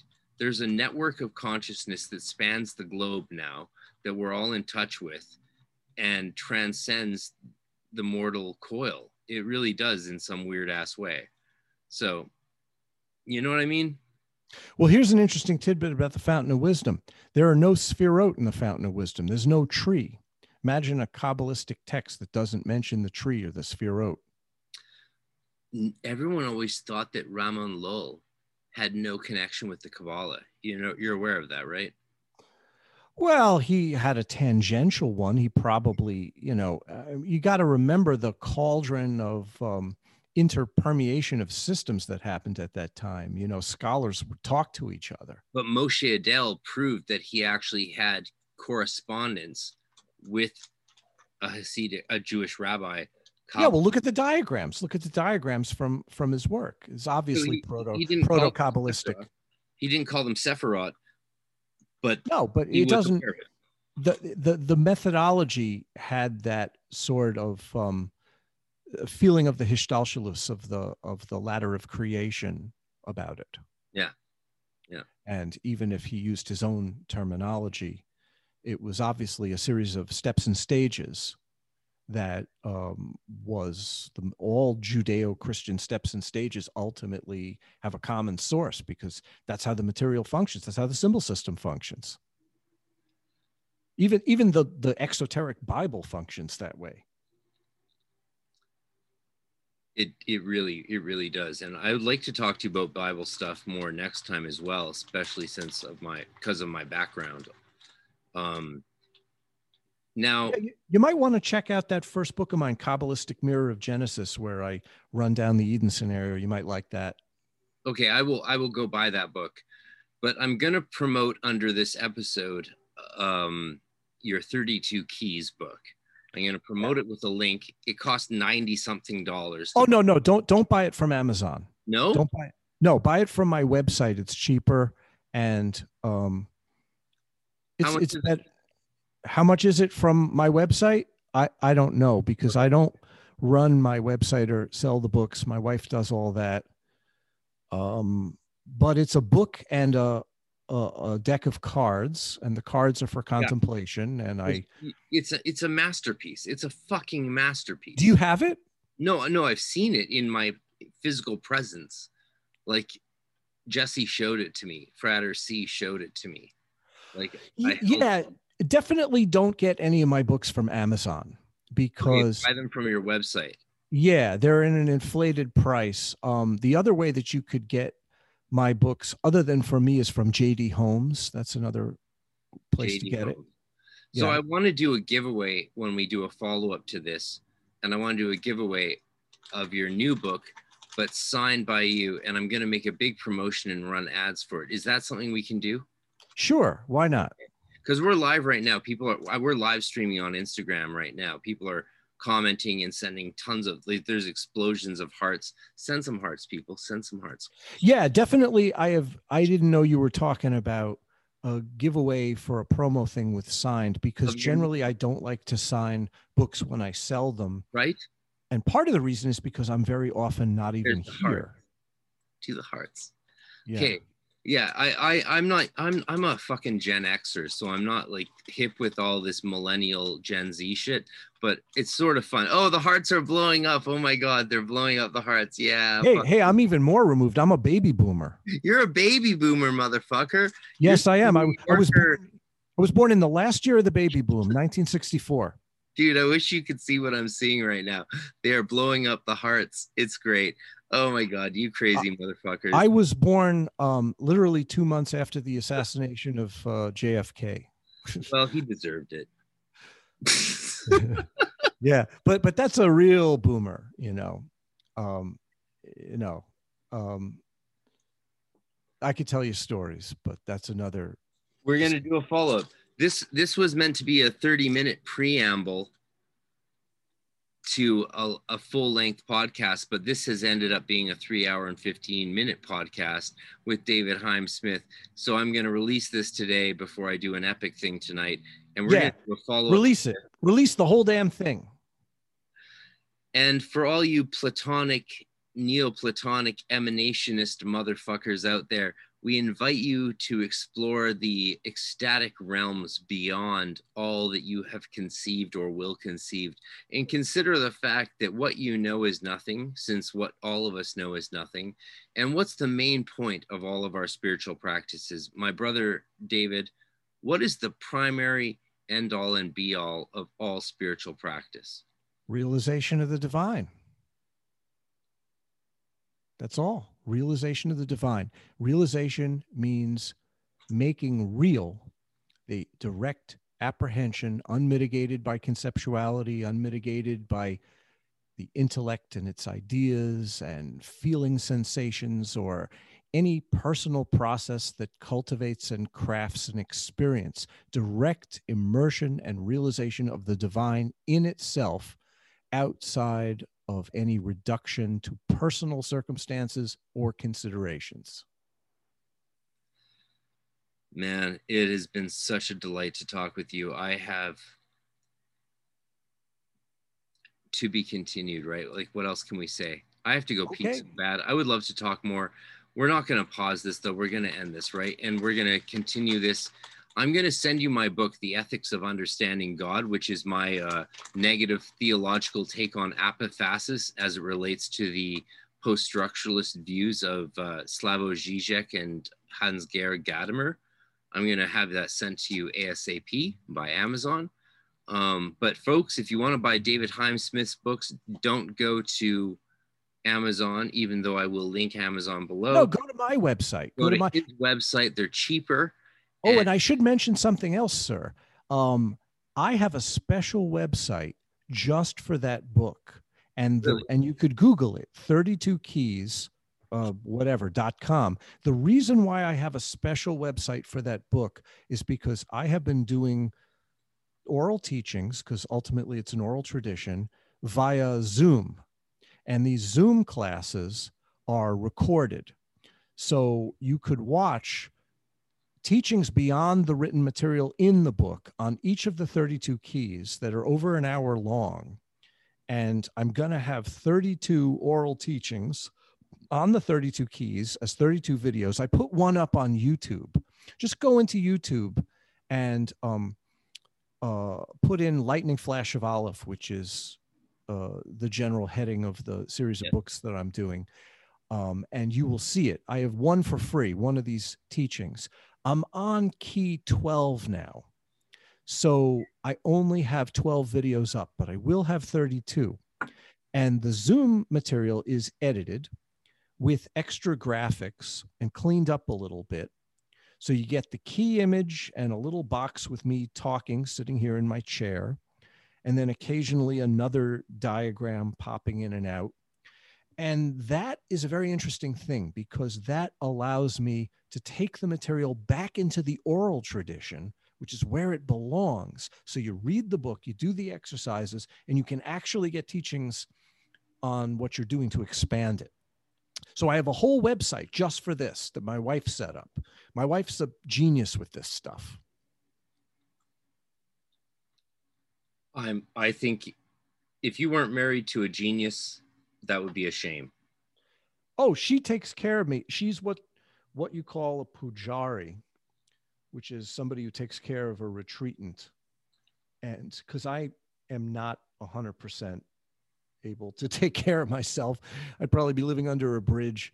And the thing about my wife is that she keeps me in retreat. She takes care of my needs and takes care of the business stuff and the books and all that. So I could just, practice and do my work and my practice. Yes. Well, so next time we will do a follow-up in a week or two, and we'll talk about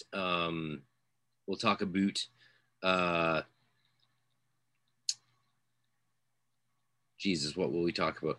We're going to talk about reincarnation because I don't believe in it, even though the Hasidic rabbi who trained me in Kabbalah in 97 in Vienna did believe in it and made his whole life around Holocaust survivors reincarnated in the bodies of Californians. Okay, but there's only one way you're going to find out now, isn't there? What's that? Well, you're going to have to physically die. But all the psychics my mom took me to as a kid when I was a young indigo child in the 80s said that this was my last lifetime and there was none others. Only one way to find out.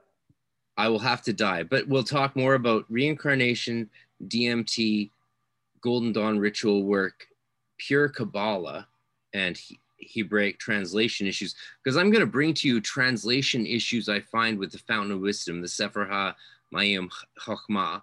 I'm going to bring to you issues as I see they pertain to the spiritual praxis we are both familiar with. That's what I really want to do. Now that I know what you're all about, I want to actually use my Hebrew and Aramaic knowledge to look at those problematic issues and see if we can elucidate together, or if you can teach me things that I have not foreseen linguistically. And I think you can. I'm sure you can, but I want to get into some highly technical stuff that someone with pure rabbinical Kabbalistic knowledge couldn't answer me unless they also knew what you know and had also been familiar with the Thelemic, OTO, and GD traditions, not to mention the Boda and Paul Foster Case stuff, which you are adept in. So that's something I want to actually go to town on you with. Yeah, but keep in mind that aesthetics. I am not aesthetics and diagrammatics. Right, but keep in mind I am not a scholar, and I don't even read Hebrew. I'm an ignoramus. I'm just a guy who does practice. That's where I got you covered, bro. That's where I'll apply my overpriced education to that shit. You'll apply your mystical depth of wisdom to it, and together we will bullshit our way to some insights Kabbalistically. Well, the thing is that the Fountain of Wisdom, all you need to do is try one page, try the first page, and you'll know where you stand. It is probably the most difficult book in the entire canon of Kabbalistic texts. I would say unreservedly, it's the most difficult Kabbalistic text there is. It is more opaque than anything else I can think of, certainly more opaque than the Zohar. Just try one page and you'll know where you stand. Before we talk next, when we do the follow-up, because this is a short 15-minute / 3-4 hour preamble to that, we're going to discuss the deep Kabbalistic problematics, DMT issues, as well as reincarnation. And it would be great to talk to you about aliens next time. Yeah? Well, on the subject of DMT, DMT experiences will be reified. You will make experiences out of them, which means that you can pretty much disregard them as mysticism. So I think DMT is interesting as showing you what's possible, but ultimately I think it's a waste of time, as all psychedelics are. As far as aliens are concerned, you bring one on the show or introduce one to me, and then we'll talk. Until that point, I have nothing to say on aliens. I love it. Your views are so parallel to my own. I can't. Can we end with a little bit of poetry for aesthetic value?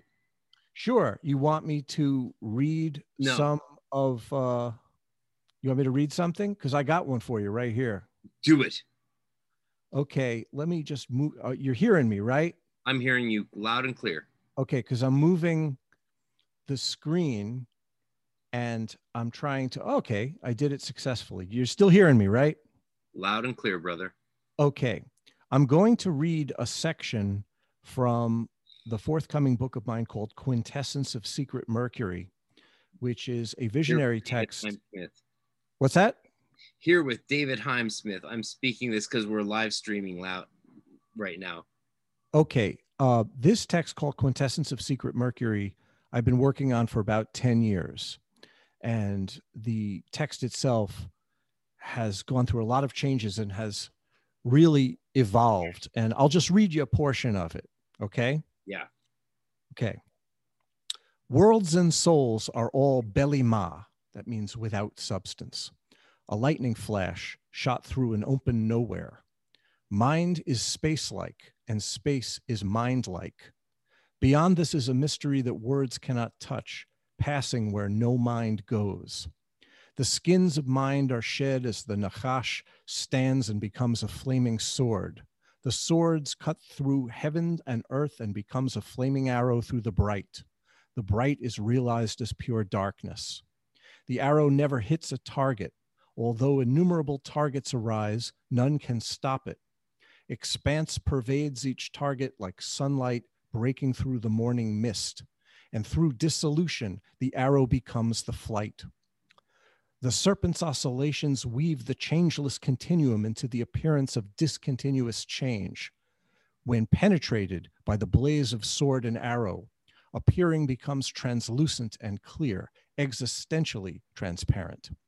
The expanse is the blaze, and the blaze is the expanse. It is that which cuts and what is cut through, the ontic solvent and the force of assertion, both what realizes and what is realized. That's from the Quintessence of Secret Mercury, coming out in the late spring. David Heimsmith, this has been an honor. Thank you Thanks. so much for talking with me. I'm going to honor your words with some other words. I'm going to honor them with 7 short lines. Such fullness in the quarter overflows and falls into the basin of the mind, that man is stricken, deaf and dumb and blind, for intellect no longer knows is from the ought, or knower from the known. That is to say, ascends to heaven. Only the dead can be forgiven. But when I think of that, my tongue's a stone. Ooh, who's that? William Butler Yeats. And that's from the poem that you and I are gonna... Dead? You think only the dead can be forgiven? Only the dead can be forgiven. Why? I don't know, but that's the poem. That's from Dialogue of Self and Soul, which you and me are going to memorize and recite together. You're going to do the soul, which is that was from the soul, and I'm going to do the self. And we'll do that at the next podcast in a follow-up in a few weeks, okay? Well, we can certainly explore the issue, but why is it that the dead can be redeemed and only the dead can be redeemed? I can't wait to talk about it, brother. I can't wait. I fucking can't wait. Okay, because I could come up with a few reasons why I think so. Right? Damn right. Okay. I have to pee like a racehorse, so I love All right. it. You're amazing, and let's to be continued, man. Okay, do me a favor, and when you put this up as a podcast, send me a link. It'll be up within the hour. Okay. Thank you, sir. Thank you, brother. Shalom. Okay. Bye. Boker Ov. Whoa.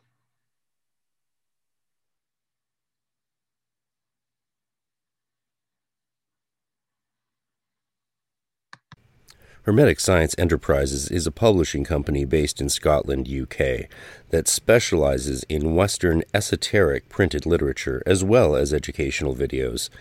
With various imprints under its belt, its roster consists of grimoire tradition literature, alchemical works, Golden Dawn tradition books, and the several texts and videos originally belonging to the philosophers of nature.